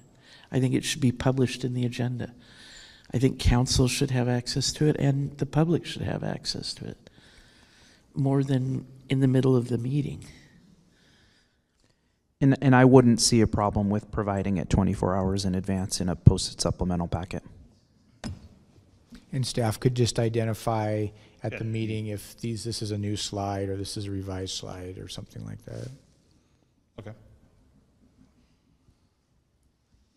I just want to, so when you say approve it as recommended, so just delete the language, and it allows for that. So where there's currently language and it's vague, there would just be nothing on presentations whatsoever? No, it's going to go into administrative policy. Okay. On it. So it's just removing the vague language out of the protocol. Just removes anything about presentations. And it becomes part of the And it goes to administrative procedures. Yeah, right now, as the city attorney indicated, the language there is very vague. So we could, of course, the committee can make a recommendation to further define that language or remove the language. Okay. What I'm saying is we'll move it to the administrative policy. Okay. And will be the guiding. That'll be noted when you do this, because right now it just says I think delete in the it, staff report and you then, can- okay. then it's just gone. Great. So without any I direction think at the to staff where- report, what if it you could note happens. that Yeah. it'll be found in the administrative policy. And then anybody could request copies of the. That's right. Yeah. Okay. Okay. So the question on the table, I think, is getting the slide deck out, the close of business. Well, I guess I would leave it up to the city clerk in terms of when you would want to send out the supplemental, because it's not, I don't want to keep you guys here after 5 because you're waiting for the slide deck to go. Thank you. So. I haven't published an agenda past 5 yet because I refuse to. Okay. So we could add a number 29 then, for example. Yeah. Is that what you're thinking? Add a new one? Yeah. To send out the slide deck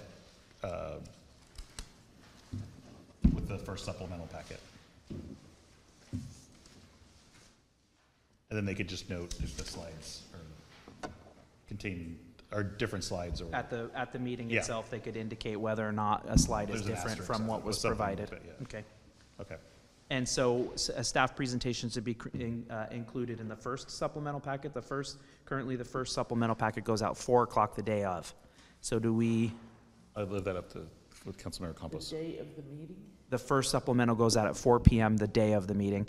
The only time we release a supplemental earlier than that is if we have a large number of comments, then we want to get those out as soon as possible. So we will release multiple if we're receiving a high volume. Otherwise, generally, as it states currently, 4 p.m., all communications have to be received by 4 p.m. to be submitted in the supplemental packet.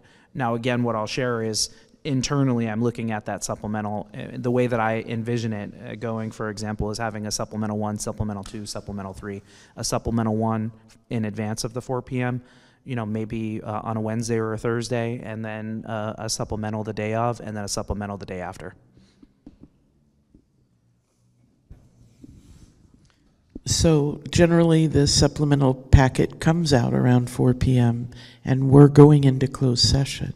And thank you for that, because that's actually something I needed to bring to the committee, is that our protocols say that the supplemental will be published at 4, and we need to adjust that for 3 p.m. given our early start time. So I appreciate you bringing that up. Or perhaps at 2, Or whatever time the committee because sees then fit, we have yes. time to actually digest it before the, please. The supplemental packet, though, is the emails we've already received, and you're just putting them in a packet. Well, it's a combination, because some folks use the @council email address, which goes to all of you. Some submit an electronic speaker card, which doesn't go to you, and some submit directly to the city clerk, which doesn't go to you. So we're compiling all 3 of those avenues into one. But if folks are sending it to the council email address or CCing everyone, then you get it, but you don't get all of them. And that's the purpose of the supplemental, is to capture what's not being sent to council.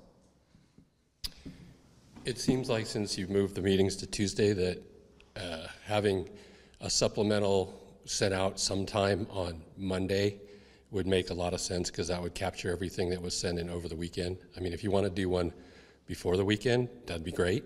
The more the better, actually, from the public point of view.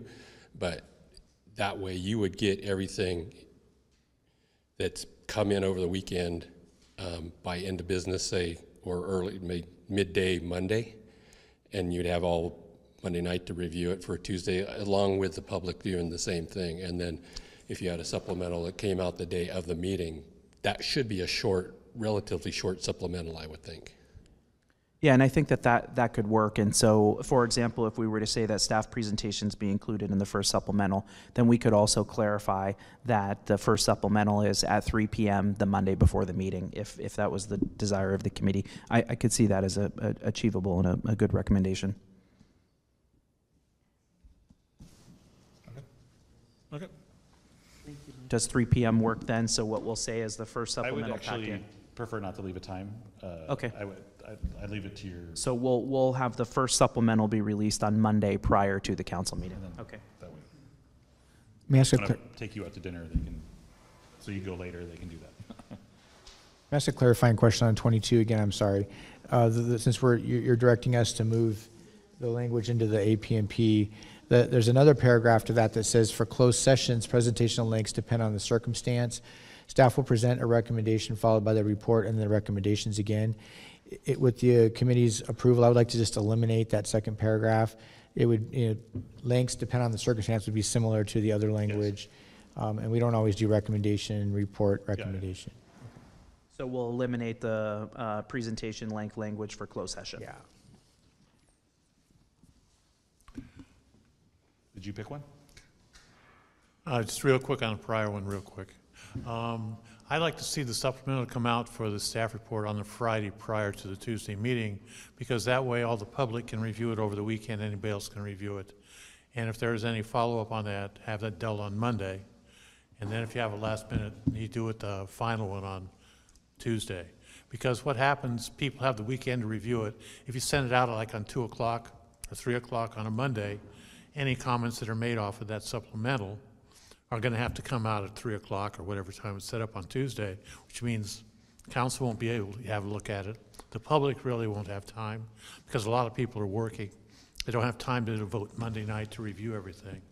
Where if it's set out, the actual reports that are sent out for the staff reports on a Friday night, people have all weekend to do it. They can put their comments in. Any of the questions that come up can be addressed on Monday. That can be addressed at that time. And that's what I think would be good. I'm going to call your comments aspirational, and I think we would love to get there. But I think if we can just, yeah. And I think Fridays present us with a challenge, because we're closed every other Friday. So then it defers to Thursday, and then we might not have the materials. So Fridays tend to be a bit challenging for us, just given the alternates. So you're saying you want to just be open every Friday? And the staff reports are in the agenda. It's the slide presentation that's not. So. Okay. If we're not going to do that, I'm going to jump back to item number 1. Mayor will have full discretion to reorder the agenda. I don't have an issue. Yeah, currently there's this weirdness about voting to move it. Yeah, and restructuring. So this will just give the mayor the flexibility to reorder things if necessary first. And our public. We had the prior protocol that said anything that was continued, for example, had to be heard first, and the mayor didn't have the ability to reorganize that. So this is just clarifying that the agenda can be reordered. Okay, I think we got 3 yeses there. We've done 2 and 3, 4. This is just clarifying. This is what we just voted on, right? Right. Yep. Yeah, okay. 9, if there is a conflict between Rosenberg and the protocols will control. Currently, Rosenberg's, which is the kind of the general meeting procedure, Right. it currently trumps the protocols, but the protocols are more specific and may address items that are not specifically laid out in the Rosenbergs, or if they are, it's a more general statement. For example, under Rosenberg's, This is the master document. sorry, The protocols yeah. are the master document. Yep. Are you For okay example? with For example, protocols being the the master document? I want the example. Okay. For example, the Rosenberg says that you can set aside the rules for with a 2/3 majority. The protocols say a majority. So we always had this discrepancy between the 2 documents. This would clarify that if there's a discrepancy like that, the protocols would rule. A previous We actually changed it to recommendation. We actually changed everything to 2/3. Yep. Yeah, it's good. Okay. Okay, item 11. The league council members will generally refer to persons as Mr. and Miss or Miss following by surname. This is really just in alignment with gender neutral municipal code and potential charter amendment for gender neutral. It's creating a more inclusive space in City Hall. What you have here is by having to identify people by surnames, you could find yourself in a situation where you've misgendered somebody. And so it's just creating a more inclusive City Hall, and our recommendation across the board is to remove gender in our official kind of communications. Okay, we're good with that. Item 14. This one's a long one. Council members may make presentations during, this is saying that the council member has to get the presentation to you. It seems long. It's actually just that right now the protocols say that I have to receive the presentation by noon. And so I really am okay with receiving it an hour before to provide a little bit more flexibility. What it also says is that now that we have the ability to screen share, for example, if a council member wanted to join the meeting remotely and screen share their presentation, then I don't need it in advance.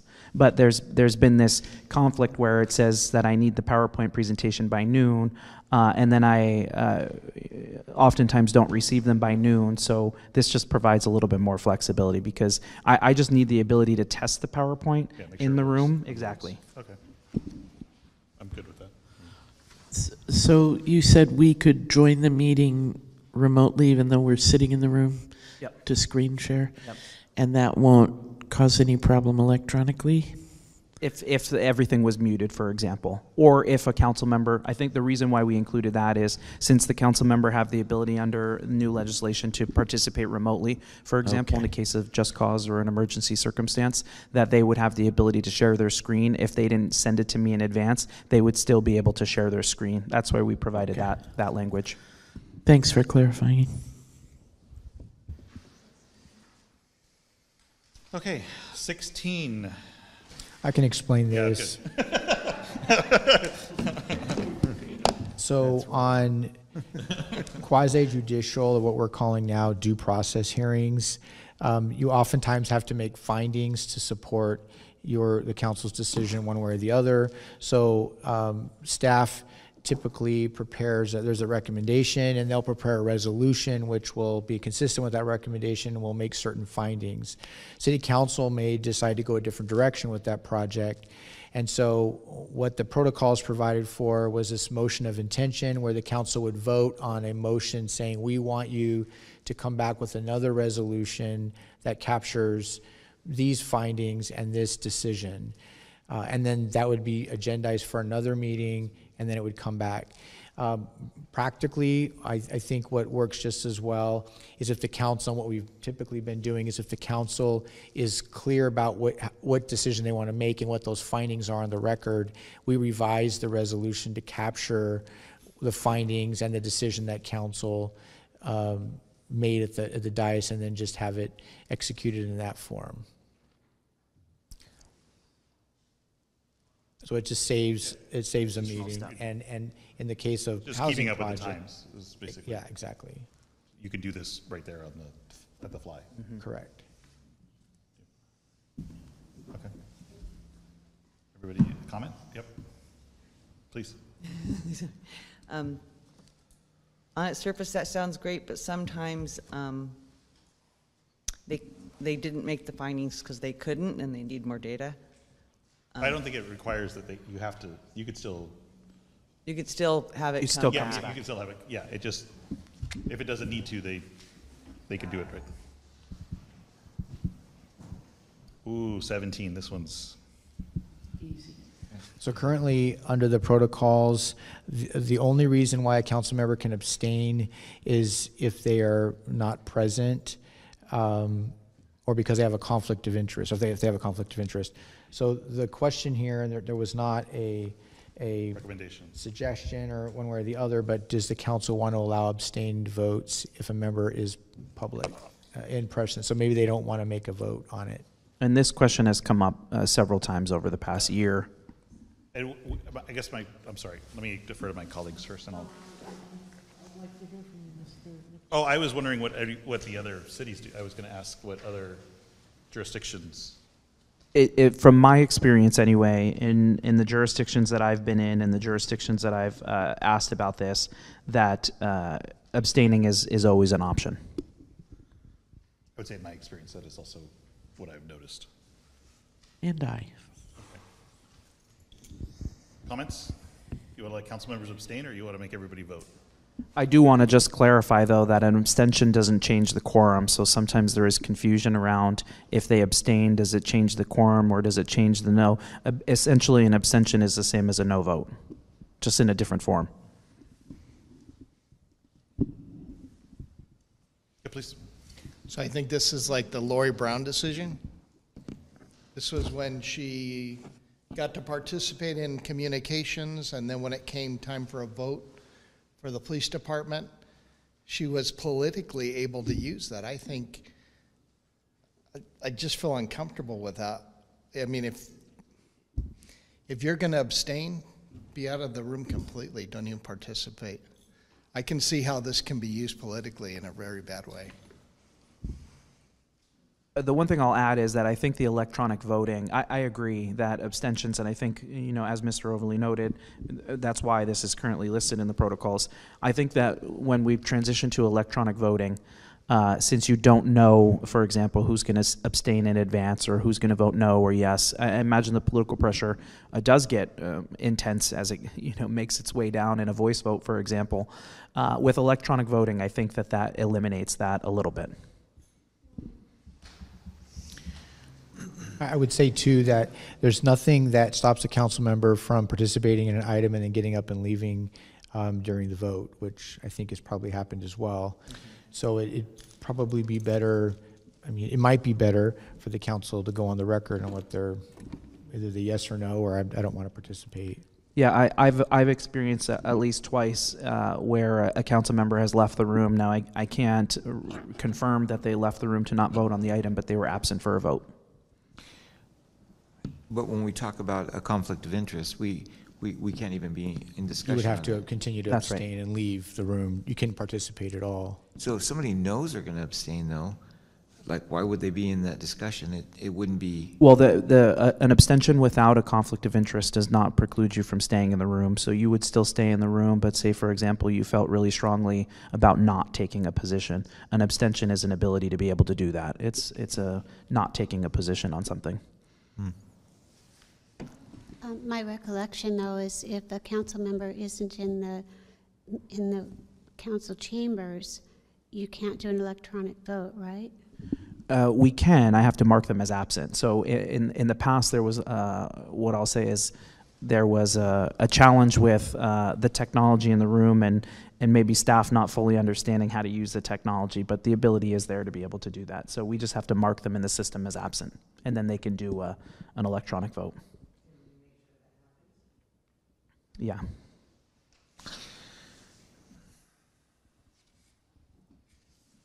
What do you think? I like that we make everybody vote. So it is out of step, though. It is, I do realize that you do have it's kind of like some of the conversations we had regarding you're forcing speech, right? Can you really force them to take a vote on it. Our protocol says you do, but I don't know if we were challenged, we would lose, that's my guess. On it. If a council member truly felt strongly that they didn't want to vote, and they didn't, and then sued us, I'm guessing it would be a difficult position. I'm going to ask Mr. Freeman. I think I'm with you, Mr. McReynolds, or Councilmember McReynolds. I'm kind of going back and forth, but also when you run for office, I think you take that responsibility to represent your constituents, and by bailing out with an abstention, that's kind of like playing chicken, running away. That I elect you, and you're elected to take a position, and if you can't take that position, I mean, it might come back in the next election, but what if it's 3.5 years from now? So. Well, and I would just use this example of a council member, for example, wanting to abstain from a vote for a personal relationship. That's not a financial conflict of interest identified under the Financial Conflict of Interest Code. And so right now, for example, if we were to apply the protocols, if that's not a financial conflict of interest, then the council member really wouldn't be able to abstain on that vote. And so that has come up in the past, for example, and a council member might feel there was another one of our council members in the past year received a political contribution from someone that was coming before one of the committees for consideration for ARC. It's not a defined conflict of interest, and under state law they would be able to vote on that, but they felt that they wanted to abstain from public perception. In our current protocols, they don't have the ability to do that. If they don't have a defined conflict of interest, then our protocols say that they have to vote. So I would refer to those type of instances as well, where it provides a little bit more flexibility should a council member feel that they have too good of a personal relationship with someone, for example, or another reason for public perception that might prevent them from wanting to be able to vote on something. They don't have that ability to do that now. But that just happened, where somebody got up, they said, oh, I have a personal relationship, but they weren't involved in the discussion or anything. Well, and I think the reality of it is that we want the ability for the council members, or a recommendation is that the council members, should have that flexibility, right? And so under our current protocols, it says that if there's no conflict of interest, they shouldn't abstain. We didn't stop the council member from abstaining because, again, if a council member wants to abstain for something like that, I can understand why there would be a perceived conflict that you would want to abstain for. So, I would argue that, of course, we look to the political not wanting to make a decision, but there's a whole other side of it as well, where we have the issue of public perception and a council member who might not want to proceed in a vote because of that. I guess where I'm having the challenge is that if you're going to abstain from a vote, then I don't think you should be involved in the conversation. That's the challenge I'm having. So if we're going to allow someone to abstain, then they shouldn't have input in that conversation. That's what I feel. I was going to say essentially the same thing. If they participate in deliberations, they should be required to vote. If they don't participate in deliberations, so that could be our maybe recommendation in the. I mean, you're not making it, but if you're going to abstain, you gotta. Well, and I think the idea of the abstention allows them to participate in the discussion and still vote by registering an abstention. That's voting. So I think that's kind of the idea, that they would still participate in the conversation, and an abstention is a vote, so they would still be voting. No, I understand what you're saying. But also, don't you first ask questions and then you discuss? So perhaps this person is helping clarify by asking questions, and then they realize they need to abstain, but maybe not participate. They shouldn't be allowed to discuss it if they're not going to vote on it and they have some sort of conflict. But I would think during the question period, maybe that would help them clarify whether they need to. So maybe they can participate in the questions and then they have to excuse themselves at that point.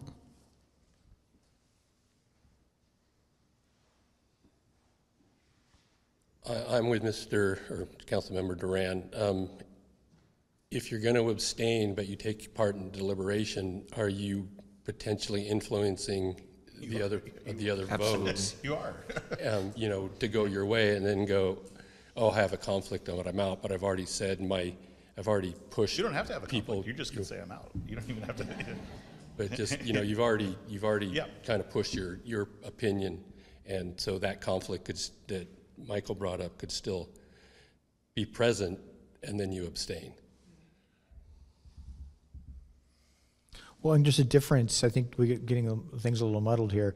There's a difference between having a conflict of interest, either a financial, actual conflict of interest, or even a perceived conflict of interest, where you say, "Well, I'm, friends with this person, so I'm going to abstain."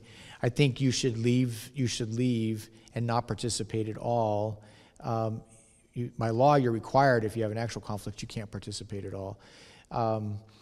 If you're not aware of the conflict and you get into questions and you realize, oh crap, I shouldn't say that. Oh shoot, I have a conflict of interest. Then I think at that moment you need to say, I need to abstain. I have a conflict of interest for this purpose. I think Hagelin, I realize, right. This, I need to excuse myself because I'm conflicted out. Under the current protocols, though, it says any council member present at a meeting when a question comes up for a vote must vote for or against the question unless they're disqualified. So the question is, does the committee want to allow them to say yes, no, or I just abstain without identifying a conflict of interest? There are instances where the person might not have the full knowledge of the item. For example, when I first joined council, I think the January after we were all assigned to committees and commissions and different things. So my first meeting at the Animal Services Commission, they gave us minutes from the previous meeting, and I abstained from that vote because I hadn't attended, and they were very basic minutes, so I couldn't learn anything from it. So I abstained from voting on that. Sometimes things like that come up, and there's not going to be a big discussion. But in good conscience, I couldn't say yes or no, those minutes were correct. At the same time, the same thing happened with another commission I'm on, but I saw egregious errors in the minutes. So even though I was going to abstain from the vote, I pointed out the errors that were clear. Part of it was grammatical structure, but some of it was clear based on the purpose of the agency. I don't think we have that concern. I think you're using it properly. I think everybody's concern is the politics. Well, for I political know, advantage. but I don't think that. I mean, maybe our council are very political. I don't see that happening on our council. I understand. I mean, it's all councils. Yeah, that's the challenge. So, on it, I can tell you where I am on it. I like that we make everybody vote. I mean, that my mind hasn't been changed, yes or no. I would be willing to make the recommendation, but I think we should put it before the full council on this question. But my recommendation is to keep it as is. But I think we're probably on some shaky legal ground, because if somebody wants to abstain, I think technically the law lets them. I think anyone should be allowed to abstain. They just shouldn't be in the deliberations. That's my feeling. Well, they could if I may, they could effectively abstain by just walking out of the room when the item is called. I think what this is designed is to say, well, I'm going to participate, but politically, I don't want to go on the record as voting yes or no. There's enough votes. Yeah. Yes, No, I don't want to go on the record, whatever. So I'm going to abstain. It's the gamesmanship that we're all concerned about. It's not the. That's, I think, kind of where the issue comes up. Yeah, that's the rub, is the gamesmanship. It's not the example that you use, which is very reasonable, justified, and ethical. Yeah. So if you jump from this to number 18, that's where you're going to see the way this can be used politically. We would have to clarify 18 to make sure that you're exactly right. You could wait and see if there's a tie, and then come back in and say, I'd like to request a revote. Mm-hmm. Exactly. Yeah, we'd have to clarify 18. My inclination is to leave it as is. But I feel like we should, in the staff report, when we bring this forward, maybe it's a point of discussion amongst the full council. Oh, you know how I feel. Yeah, I mean, do you want to do that? Or That's fine. we say, okay. Perhaps, perhaps bring it to the full council with the recommendation that, first the disclosure that we can't really force someone to vote freedom of speech. We might get sued. And then if you know you're going to abstain, just kind of, you got to get out. And then, in maybe halfway through the presentation, you realize something, and then you have to get out. Yeah. But, Right, that's a different, I mean, that's a scenario where you're like, oh, I'm conflicted, I need to. Yeah, I need to but get out of this. have some recommendations when you Oh, go I- to the full council. I agree, I think if we can put that into But if, the staff report. I think, a little emphasis on the just leave the room if you know you're not going to vote.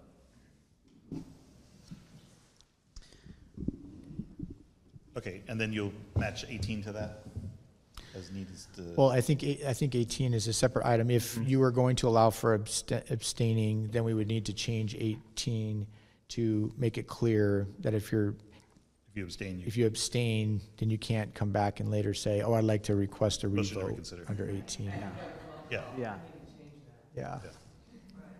yeah, so. 18 has happened before, where a council member was late to the meeting, an item was heard, it was a tie vote, and he requested a revote under this provision. So this has happened. And I think the reason we put it here was just to make it clear that it has to be during the same meeting that the initial vote was taken. If the council wants to take a different direction and allow it to be at a different meeting or later on, I think they could. I think it's probably not recommended because you need some finality on decisions, and it'd probably be a nightmare for the clerk as well. So anyway, that's why we brought it up. It's just it currently I think is the way it should be, but if the council wants to change I it, would say we'd leave it. And there's nothing that would prevent a council member from calling the city clerk, the city manager, city attorney, saying, I'm running late, I really want to talk about, I mean, we just gave the mayor the option to reorder the agenda and say, I'm 15 minutes late, please don't do item 4, or whatever. I think, again, with the technology, we need to take advantage of it, and that's what we're trying to do here. And I think if you're running late, just let them know, and like, item 4 is really important to me, or something like that. So I think we've built that flexibility in.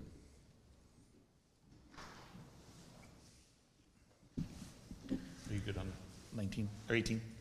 Okay. 19. 19 and 20 kind of go together. I think what Michael and I we're thinking is we need to simplify, if we can, the public hearing process, or make it clearer, I guess, what the process is, and then make all of the processes for formal items, for due process hearings, make them as consistent as we can, just so the public knows how the process is, and there's not a bunch of question marks from one type of hearing to the next. So what we've kind of envisioned is, on a due process hearing, the mayor would open the public hearing, staff would give their presentation, the applicant and/or appellant would make their comments. We may need to adjust this language a little bit, given the most recent situation where we had an appellant and an applicant, and it was complicated. We do need to make sure there's some guidance for that process. And then council questions of staff and the applicant, appellant, and then public comments. We would make that similar to every other public comment rule. I think we talked about this early on. We wouldn't have a different set of rules, seating time or not. It would just all be the same consistently. And then the applicant and appellant would have a rebuttal. Then final council questions, and then the public hearing would be closed, and the council would deliberate. That's kind of how it's set up now. The challenge then comes from number 20, because this happens, if you think about it, like in a court, I think is the best way. The court gathers all the evidence and then closes his or her mind to that evidence. I have all the evidence packaged up, now I'm going to make a decision. That's kind of the due process that we're going for here. And what happens then is you open the public hearing, so that you gather all the public comment, and then you close it. There should be some finality, and then the council can make a decision. But what ends up happening is when you get to council deliberations, the council members say, oh, can I ask so-and-so a question, can I ask so-and-so a question?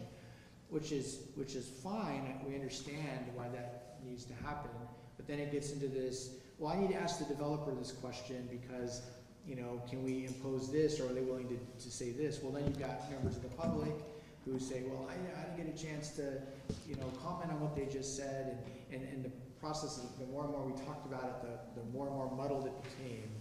There does not seem to be a perfectly clear way on how to do it. I think the current way that we do it, where we reopen the public hearing and then close it again, that's kind of meaningless. It's just language to reopen and close. I think it's better to just, and I think the way it's worded is to specifically say that the council members may only ask questions, but the responding party cannot use that as an opportunity to advocate again. But again, you're getting into the parsing language and how that goes, no matter who's responding. So those are just our observations. We really searched and thought on how to do this better. Not sure that there is a better way, unless we just make it clear that questions are supposed to be limited and then it's supposed to be shut off again. Councilmember comments, do you have any? I think also perhaps we should put all the public comments at the end and not have the rebuttal after that. Let the council do all of their questions, and then let the rebuttal happen, and then let the public comments happen without the appellant or appellee coming back up. Their concern is the Q&A, if the council wants to. I don't think that would do the process, because then they made their presentation, the public's now commented, they should have an opportunity to respond to that as part of the decision process. And council might be influenced by public comment, for example, and they would have already closed it. So if they heard public comment last, we'd find ourselves in a situation of a council member wanting to respond to a public comment, reopening. And that's the idea of us trying to look at the steps of order, as I'll call them, for each item, is, go staff presentation, go public comment, and then, so that way that the applicant and appellant, for example, can hear the public comment as well, in case they want to address anything in theirs, and there's no new issues being raised. But generally, the council doesn't ask questions of the people making public comment, right? They might not ask questions of them, but they may be influenced by them. And so that might change, for example, council deliberation, which at that point we would have already closed the questioning period. And so say, for example, a question was raised from the public that a council member then wanted to ask the developer, you'd find yourself in the situation of reopening to be able to go back to ask those questions. Okay, thank you.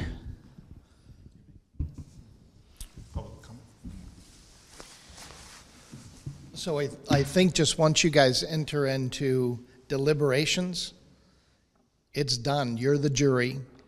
You don't get to come back and have read back or anything else. I think holding to the protocols, the one thing that's frustrating for me and my wife as citizens here is when we say, hey, let's suspend the protocols and then do something completely different. That's super frustrating. I think if you have a process, once it gets to deliberations, you're done.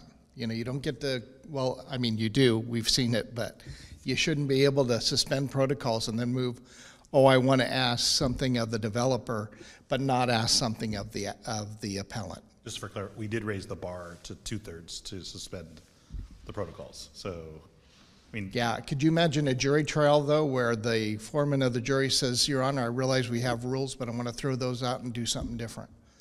So we got to have they're allowed rules to ask somewhere. question. I mean, like the jury, I spent, well, never mind.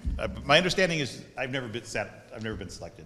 Something about me rubs them the wrong way, but Me too. But my understanding is the jury can ask questions though, and back out and get clarifying. But it would go through the judge to make the determination, and I don't know who that judge would be when counsel's supposed to be the judge. Yeah. I think the other challenge for us is in an appeal, for example. I think it's appropriate to have an opportunity, for example, to resolve at the meeting, right? So imagine if they couldn't, for example, talk to either the appellant or the developer, we'd find ourselves having to bring items back, right? Because they'd have to take the recommendations from council, they'd have to go outside of the meeting, they'd have to work, they'd have to come back. And so the idea is that this, as Andy noted, trying to figure out what the best way to be able to accomplish all that, and the solution we come up with is just to centralize the process and really clarify what those different things mean. Almost like an arbitration. This is what's going to happen. Back to the timeframes, you were saying these are the protocols, you just respecify them, but I don't know about the other non-quasi judicial items that, were 2 minutes or 90 seconds or whatever. These timeframes are hard, like they can't be changed, correct? Like the 10-minute appellant, the 10-minute applicant, 5-minute rebuttal, 5-minute rebuttal, 3 minutes each speaker, and then close it. Like those will stay the same, and those will be hard and fast. Like not able to reduce them because there's more than 10 speakers, so you only get a minute. I think the way that that the committee had talked about the formal items, it would be 2 minutes. She's talking about the applicant and the appellate. Yeah, the hard set, 10-minute, 10-minute. The presentation. She's talking about the 10 minutes, But the then 5-minute. the public speakers after that. I think what I would add is that we do have the flexibility, for example, in the instance of this last appeal where there was 2 appeals essentially, the appellant and the applicant both appealing the same item. Right. We were able to work with them to say, can we treat this as one appeal and give 15 minutes each? And if everyone was amenable to it, then the time was able to change. I don't think there would be a recommendation to reduce the public speaker time in a public hearing, but I don't think there's anything that prevents the council from being able to do that. The 3 minutes.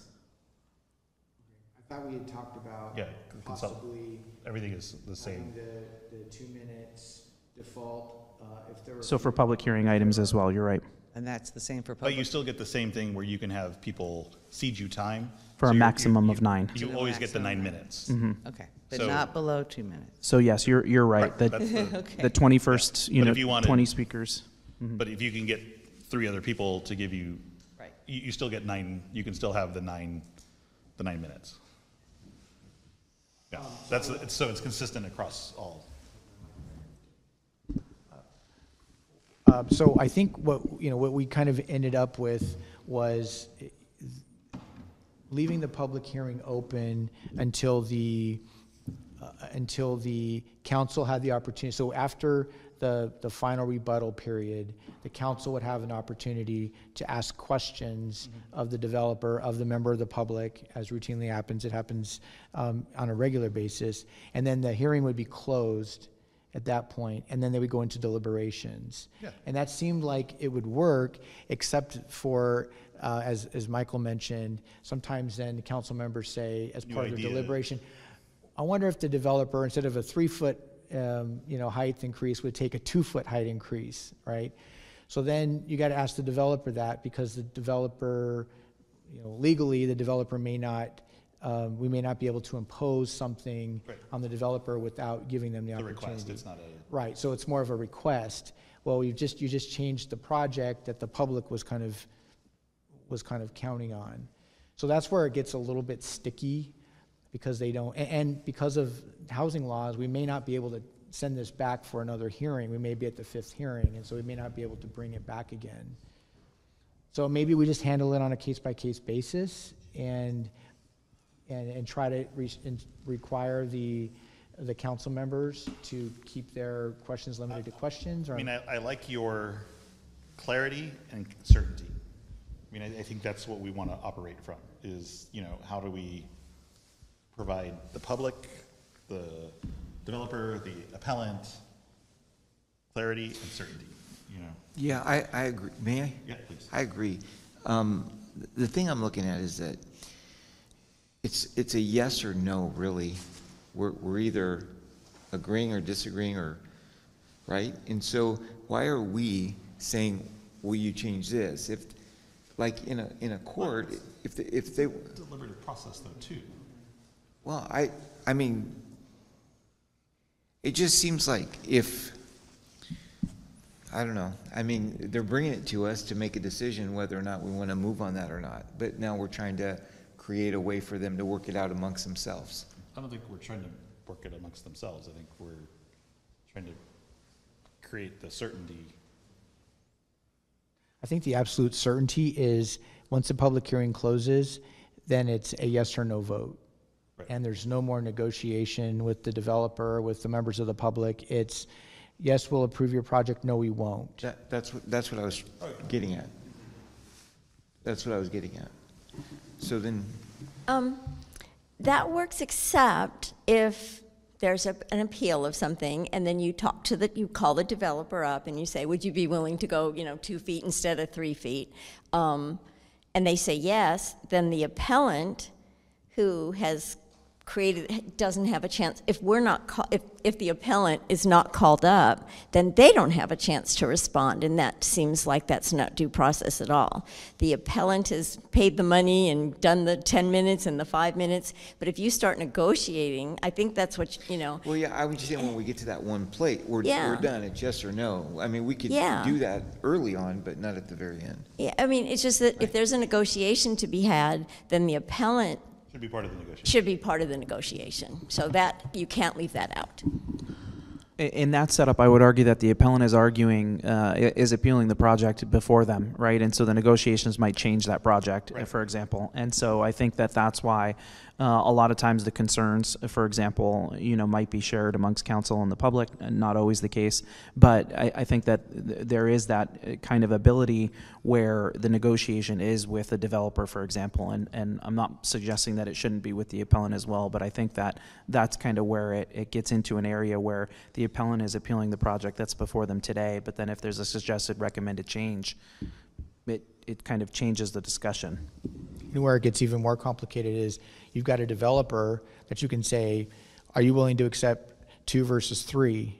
You may have 25 members of the public who are opposed to the project for various reasons. You can't poll all of them and ask if they're okay with that change. So it gets really muddled, and I think the more flexibility that's created in the process, the further away we get from due process. Right, I agree. I mean, I think I'm in favor of providing clarity and certainty, but maintaining due process, and if there's ways to clean up the language so that it's consistent, that adds better consistency, I think we're generally in favor of that, but the goal is due process, clarity and certainty. I think Councilmember Campos might have had some comments. So earlier we had one of our attendees comment about when the protocols get suspended and council members call up other people, not just the appellant and the appellee. And that has happened before as well. And these changes also shouldn't be happening once it comes to a hearing at the council. So I would like to propose in this kind of due process public hearing, there is no suspending of the protocols, that we follow it by the book, because that will also protect us from lawsuits later.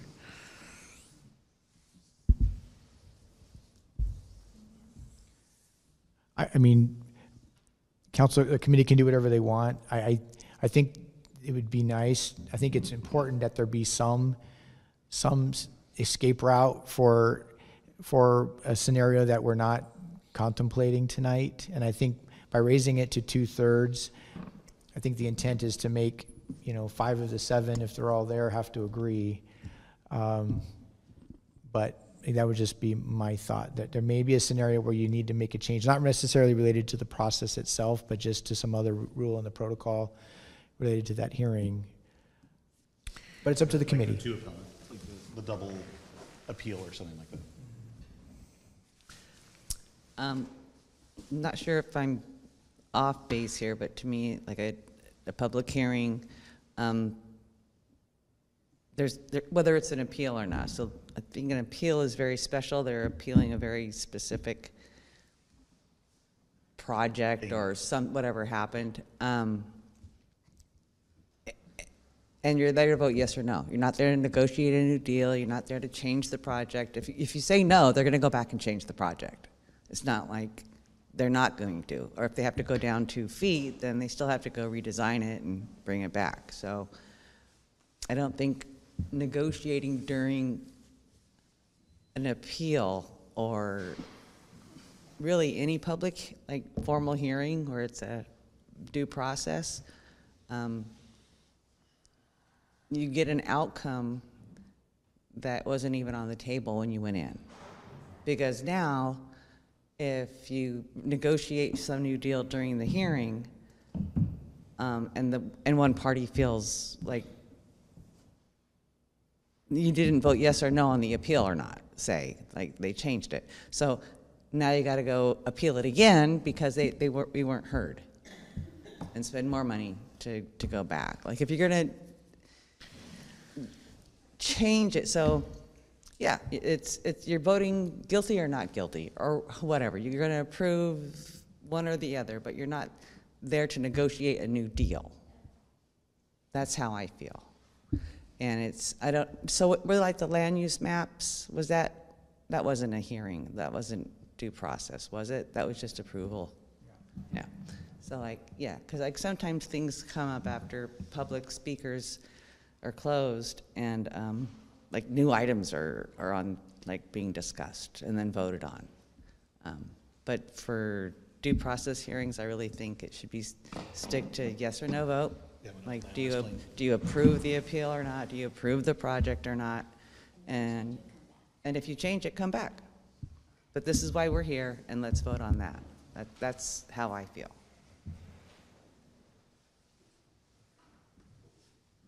See how efficient I was right here. So, yeah, I like what Councilmember Duran said. Basically, like it's a yes or no. You know, you came before us with a very focused, this is my appeal. When you start doing the negotiation, we end up having what happened to the poor man up in the Thomas Fire area, that he didn't want the person building below him to extend the ridge of his house out to a certain point, and he was probably pressured by the attorney. But what he couldn't understand is, like, if I send this ridge far enough out, it's going to eventually kill your view, no matter how high it was. I mean, the further out it goes, you're going to mess up the view. And I think that's problematic with when negotiations start. And I think our mayor is a heck of a negotiator, but I don't think council on an appeal, that's appropriate. Okay. So if we set forward you on providing clarity and certainty, do you think you could? Yeah, I mean, well, I guess how I would define that is maybe after the appellant or applicant rebut, then there's final council questions. They can ask questions of anyone in their hearing, but it would not be an opportunity to advocate, just an opportunity to answer questions. And then the public hearing would be closed, and there would be no more questions after that. And if that's the fifth hearing on a development project, you would either have to vote yes or no. Okay. And no would mean that the development project would have to be redesigned and go back through the process. Okay. Councilmember Campos, or you? Okay. Okay, we are out of items here. Very quickly, we had discussed it previously. Did we want to make a recommendation on the legislative items being brought forward? And send this to the full council for their consideration? I think we decided we wanted to. I just want to verify. Okay, so I'm sorry. Please. No, I'm sorry, but I have. Is this on? Yes, I have a request, if possible. This on the? I apologize. I'm just. City council protocols. Got it. Okay. So we added item number 29. 29. Hold on. Mm-hmm. I'd like to ask if we could add or somehow revise one of them so that public speaker time is no less than 2 minutes. I think that's what that is our recommendation. Okay, I want to make sure that. After the 20th speaker. Okay. We'll clarify the language. Thank you. Sure. And then I also want to, if it's not already in the protocols, I want to make sure that the city council protocols are the same. For example, the planning commission, the other committees, all the protocols should be the same. So public comes, we know what to expect. Thank you for that. In our municipal code, the municipal code currently, it's not a council protocol, but the municipal code itself allows for the planning commission to adopt protocols. And so the way that we've applied these protocols, for example, is that they apply to council and they apply to all advisory committees.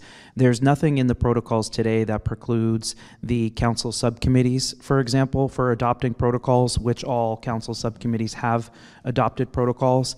And essentially the protocols that they've adopted somewhat align with these. The difference really between what was adopted and what was not is the chair having the ability to identify when the speaker time should be reduced based off of the number of speakers. And so currently in the municipal code, it allows for the planning commission. And so if that was to be changed, that would require an ordinance change of the municipal code. And the municipal code also is silent on whether or not any other committee can adopt protocols or not. So I think that that language, if the committee desired to include language like that, that would be a municipal code change that would have to be done through ordinance. Can you note that the staff report? Mm-hmm. I believe, and I'm just going off memory, but the current protocols do say that different commissions and committees can change protocols, but they also have to be approved by the city council. And I think that's currently where the issue is, because I think the DRC and the Planning Commission did change their protocols, but they were never approved. But they went by the protocols that they came up with, which was causing a lot of confusion, especially on speaker time. So Mr. Friedman is correct in that the protocols do say that council has to approve any changes or if they're not in alignment with the city council protocols. The planning commission did that. They were approved by council previously, and the the design review and historical preservation committee did not, but they adopted the exact same protocols as planning commission. So the interpretation was that those protocols were approved by a prior council, that they were then applied for consistency across the three hearing bodies. And so that was the intent of staff, was to again provide some consistency across the hearing bodies.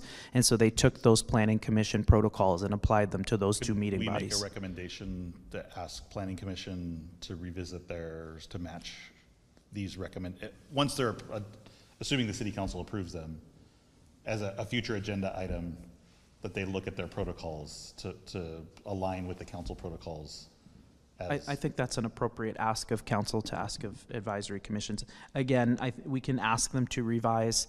It would again require an update to the municipal code as well, though. Right. And the HPC and the DRC as well. Yes. Historic Preservation Committee. Yeah, all of them. Yeah. But and currently, so even though that was the interpretation, the municipal code also states that after any interpretation, as soon as possible, the municipal code shall be updated with that interpretation. So even though it was interpreted, it was never fixed. So fixing it would be good. Yeah, I think. Yeah, awesome. Like Mr. McDonald's goal is to consistency across. Yes, all. Mr. Consistent. Okay, so I think we are done. Oh wait. Okay.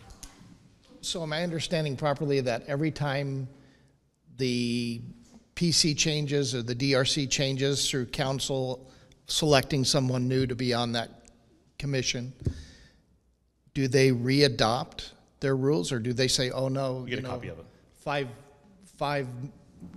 PCs ago, that's what was there, so that's what we're going with? Yeah, it's the same as the council protocol. So if this current council adopts these protocols, for example, there have been instances where there's been two councils, for example, that never amended the protocols. And so it's the same for the other committees, that yes, they would be in place. Now, any new commissioner, for example, could request of the commission itself or of staff to bring those protocols forward for a discussion. So if you had a council that was strongly believed that speakers should get 1 minute, for example, then those committees would adopt that based upon who the council is at that time. At the time, I would suggest that yes, and I think we could look at the history of the protocols and see that speaker time, for example, has been changed almost on a 4-year basis for quite some time, since at least I can find 1996. So yes, you're absolutely right that those would change depending on who is currently sitting on council.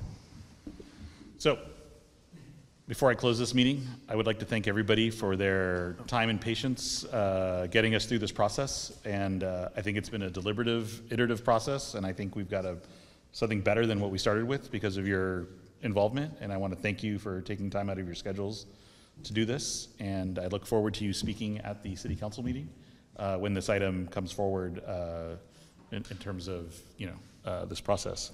I don't know if my colleagues have anything. Just a point of clarification for that, then the legislative process is that, are we moving that one forward? Yeah, we moved that one forward, yes. Okay.